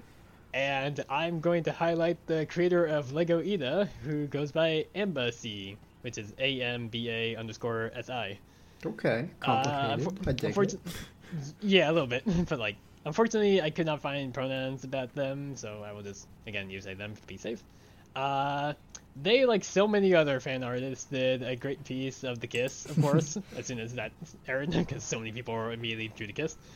But they are also the person that does a bunch of like basically shit posts of Luce and Amity doing nonsense stuff, like talking about like Luce referring to Amity as girlfriend, not girlfriend, girlfriend. Okay. And also, there was also a bit where like Luce is holding up like a piece of pizza, calling it like pizza, and Amity holding up a burger, calling it burger. It's just nonsense like that, and like another one with like this redraw of the scene when like Amity accidentally like startles Luce when she's sitting on the stairs to the school back in Follies at the Covenant Parade, where Amity's just asking her like, "Please explain your smallness," and Luce's response is simply, "I'm batat." Yeah, it's just nonsense like that. Like they have also made like a little bit more like serious ones. Like they've of course also made their take on the Lucen collector theory stuff. They made a pretty cool one of Amity and her like reaching out disguise on her Abomination skateboard. They also made one that's like a little bit outside their usual wheelhouse, where they made like creepy owl house stuff in liminal spaces, where it's like stuff like Hootie coming out of like an indoor slide tube, one of like John Luke at a swing set at night, which looks super fucking creepy, and also one of like it's like set in like an abandoned school or hospital or something like that, of the owl beast just down like a really weird looking corridor. It's like legit spooky stuff. It's kind of interesting and completely different than their usual output. But yeah, a lot of it is just, again, a bunch of stupid fucking silly shitpost jokes, stuff like that about Luce and Amity drawn in a very silly art style. Yeah, it was just like, I just felt like it was like, oh yeah, duh, I have not actually like highlighted the creator of the Lego Ida meme. I don't much really understand the Lego Ida thing itself, but it's like, oh well, they definitely popped up on my timeline because they also made like Lego Ida in like the little like coin form of like from the Owl House short, where it's like her, Lilith, and King hiding under like stuff in the house, and it's like Ida just like scrunched up in like a little coin shape. So of course they took that and made it be Lego Ida. So yeah, it's just like, then again, nonsense like that I was like, oh yeah, this is definitely somebody I should actually highlight because Lego Ida is such a well-known meme for some reason. I've never understood why, but yes, even I am aware. No, again, I did, yeah, I don't understand the Lego Ida fascination, but at the same time, like, their actual art is really good. And also very funny, because again, just Amity holding up that fucking burger saying burger is super funny to me for some reason. Yeah, okay. Whatever works. Yeah. It's, okay, yeah.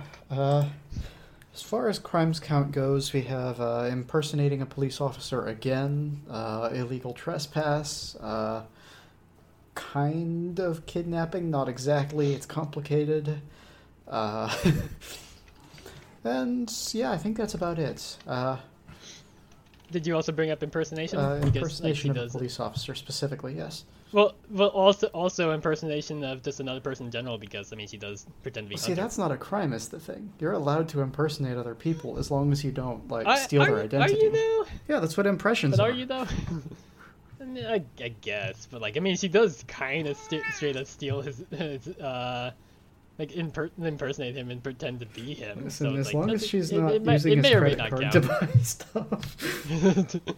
Hunter definitely does not have a credit card. Hunter does not even know what allowance is. Hunter definitely does not have a social security number, and therefore his identity cannot be stolen.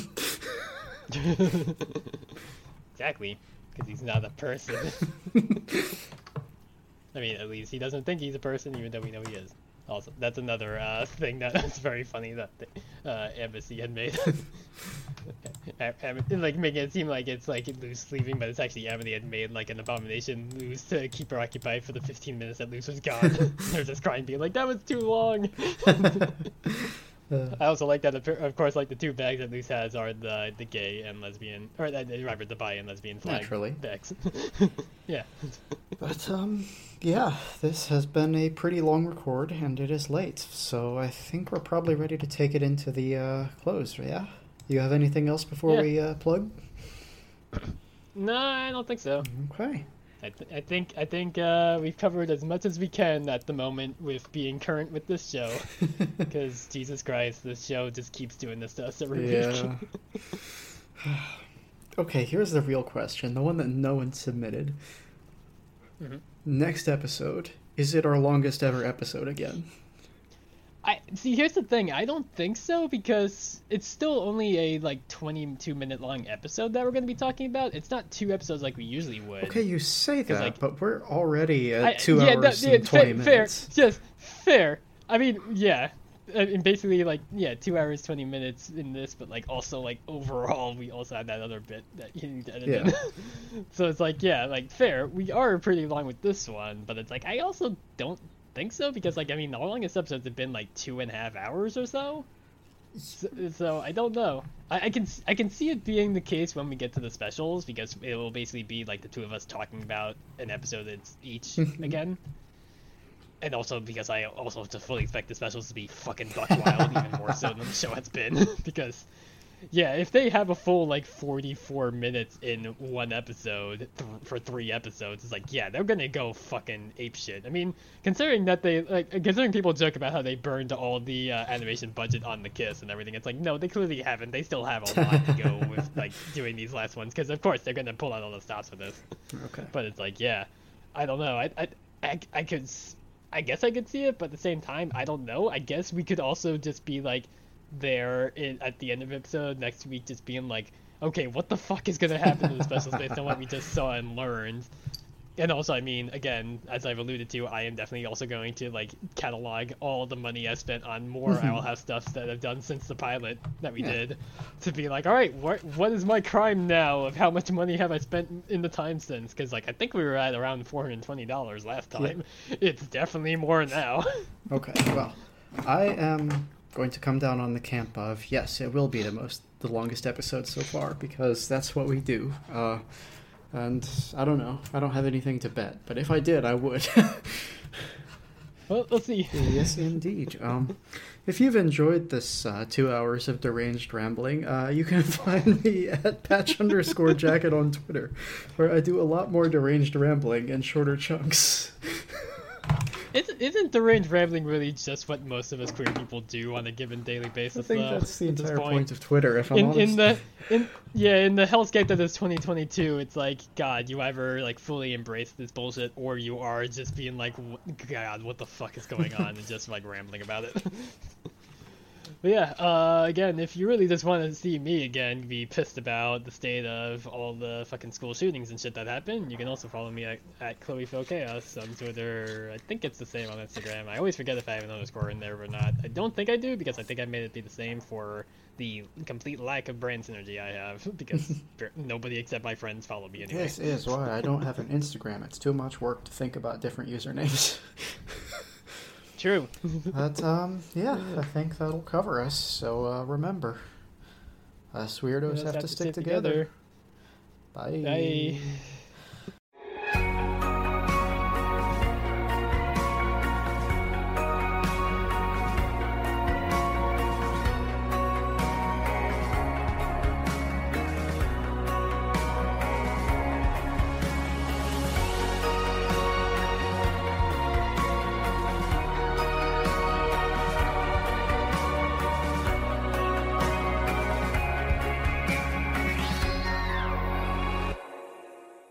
Syncing this track is going to be such a pain.